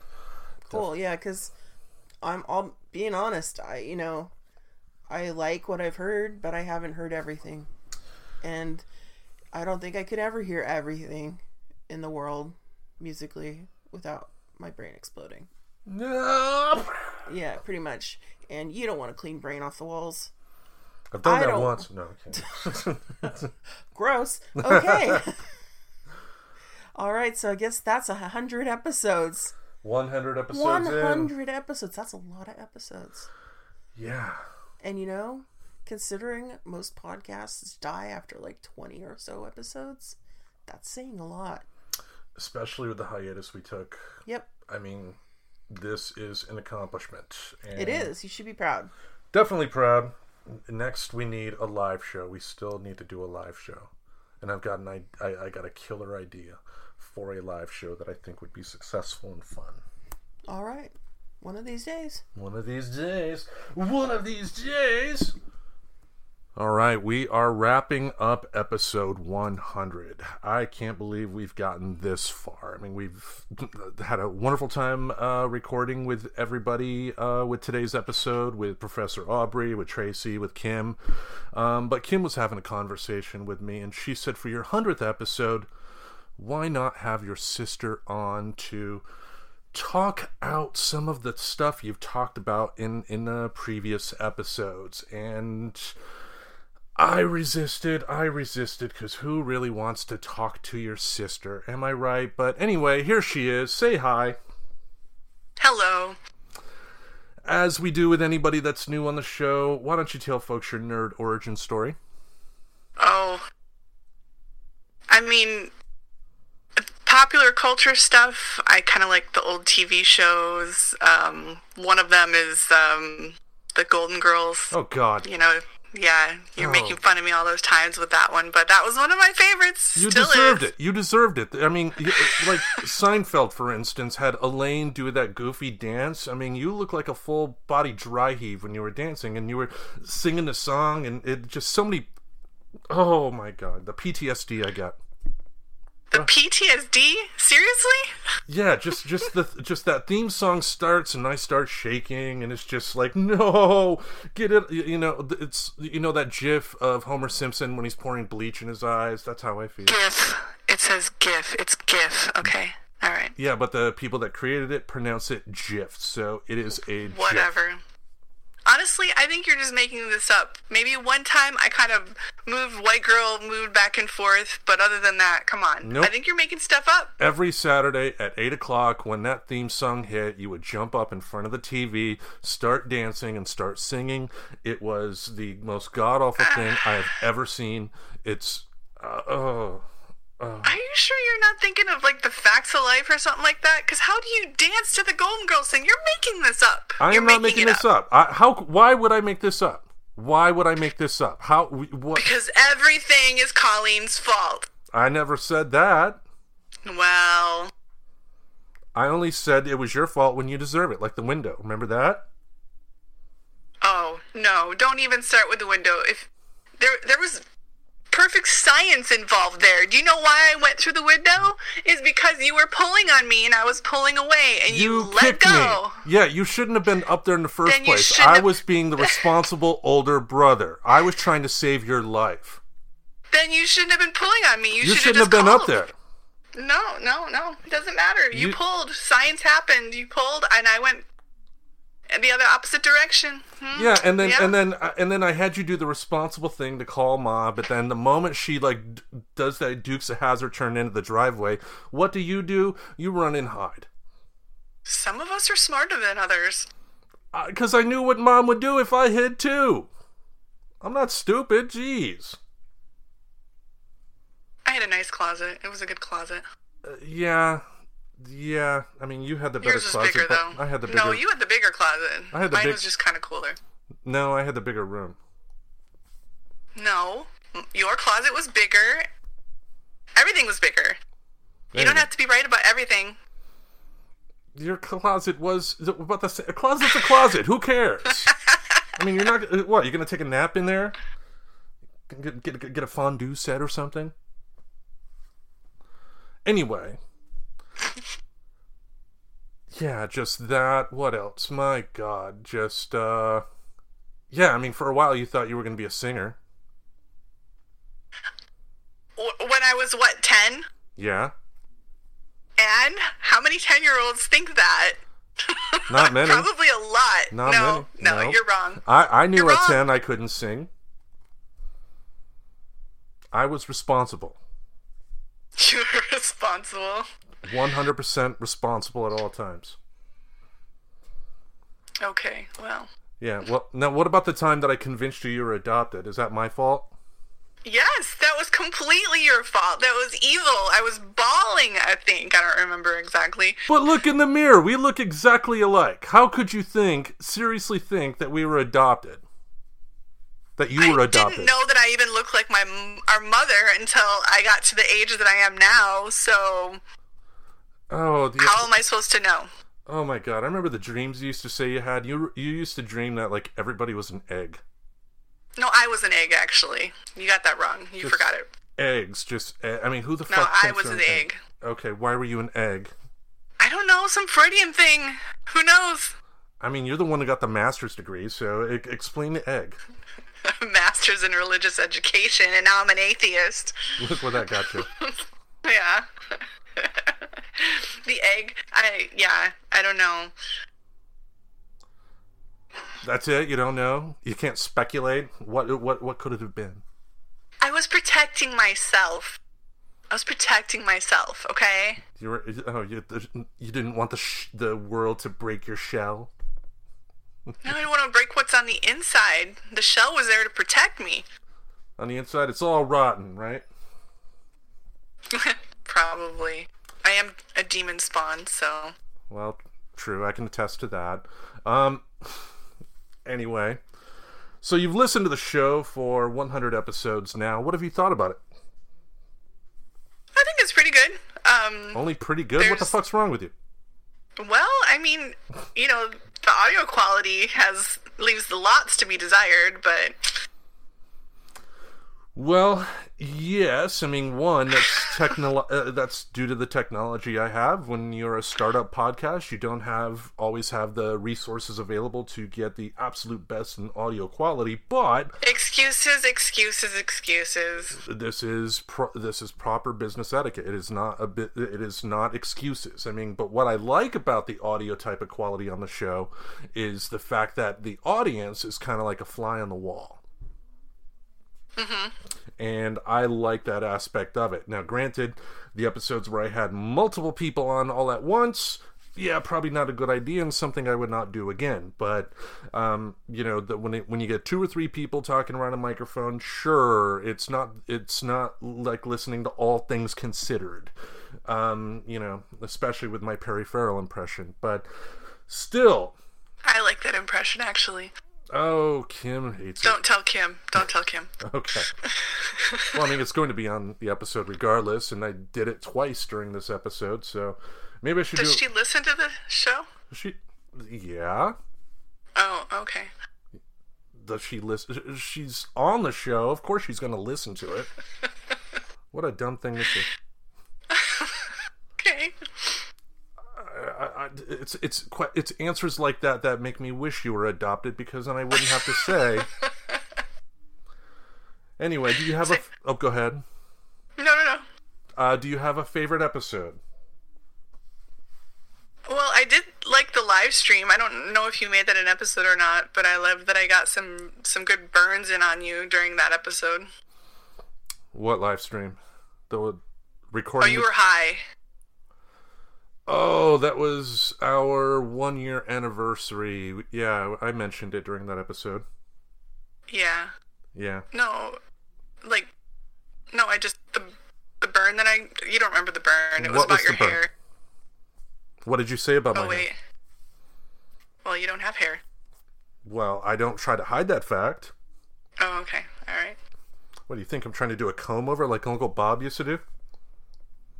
I don't remember Uncle Bob, so I can't even. I talked to him once, but Aunt Sharon told me that he tried to do a comb over one time, and then she just had to tell him, just stop. Look how stupid you look. Oh, I think one of our cousins was doing that for a while. Matt?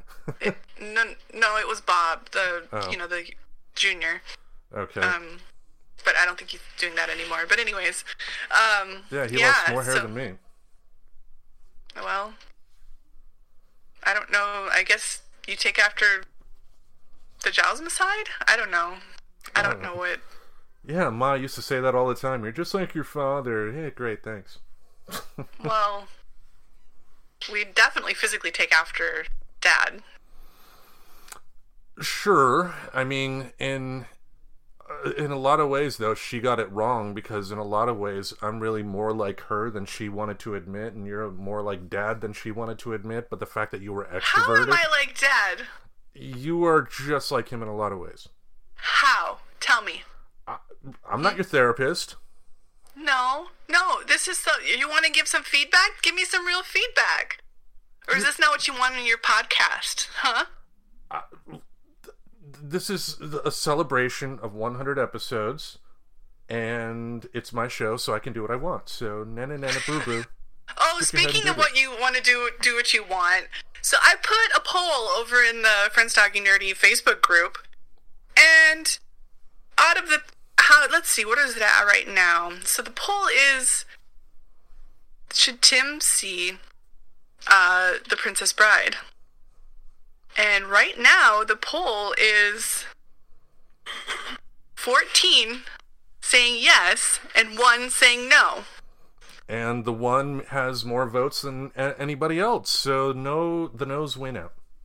Honestly, I think your viewers, your listeners need to actually, reach out and say that they really want you to watch this movie. No, Andre the Giant made me cry as a kid, and that is something I will never forgive. The only way I will ever watch that movie is if Hulk Hogan himself says it's okay to watch. So if you can get You're 11 years old. If you can get Hulk Hogan to say it's okay to watch The Princess Bride, then I will watch The Princess Bride. Until 11. Then, I'm going to hold a grudge. I was hurt. I was supporting Hulk Hogan. And when Andre the Giant and the $1 Million Man, Ted DiBiase, screwed him, I just couldn't help it. I mean, I remember running out of Mom's room crying, no weeping, because it was an important moment in my life, and you and Ma looked up because you were watching something stupid, and were like, what's going on? And then, I ran to my room, and then you both saw what happened at the end of the match with the twin referees. Okay. Yeah. I don't remember that.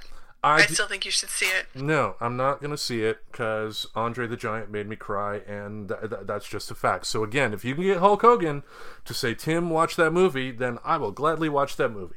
But until then... Fine. Let's make this happen, people. Something. If you can find it in some interview somewhere, that'd be great. Because this little boy needs to grow up. Needs to grow up. You were going to call me a bitch, weren't you? No. She was going to call me a... Can you believe this? Out of the graciousness of my heart, I let my sister on this show on the important milestone episode 100, and she was about to call me a bitch. I was about to call you a pussy, and I wanted to be more PC, okay? Have you heard this show? I almost got Luke to swear in this show. That was funny. But anyway, anything else you want to say? I want to congratulate you and all of the current and former hosts on 100 episodes, and hopefully you can finally improve the quality. Come on. Hey, how about you start a podcast and see how hard it is to get it up and running? So when you can do that, then you can talk about quality. Until then, this is the greatest podcast you have never heard of. Okay. It is. I mean, if I got Phil right here, my cat. He's going to agree with me. Right, Phil? Okay. Yeah? Anyway, he was just pissed off I picked him up. Anyway. You're not on my side, bitch. Anyway, anything else? Nope. All right. We are wrapping up episode 100 then. Thank you all for listening over these past few years. Cannot believe, once again, that we got to episode 100, but we did it. Thank you all for listening. And remember... It's such a good feeling to know you're alive. It's such a happy feeling.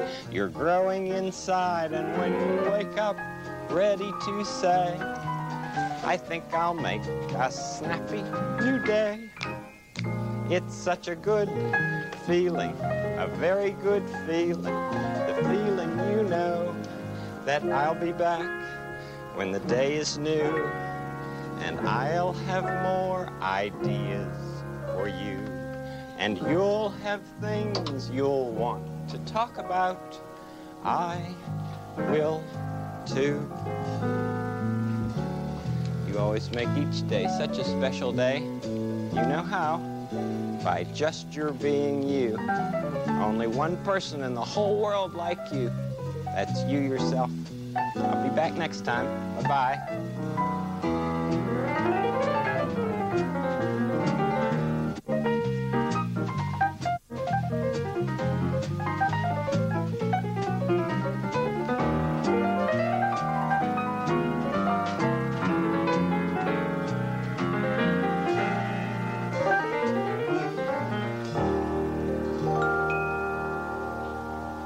Subscribe to Friends Talking Nerdy on iTunes, the Google Play Music Store, as well as Spotify. Remember to support Friends Talking Nerdy on Patreon.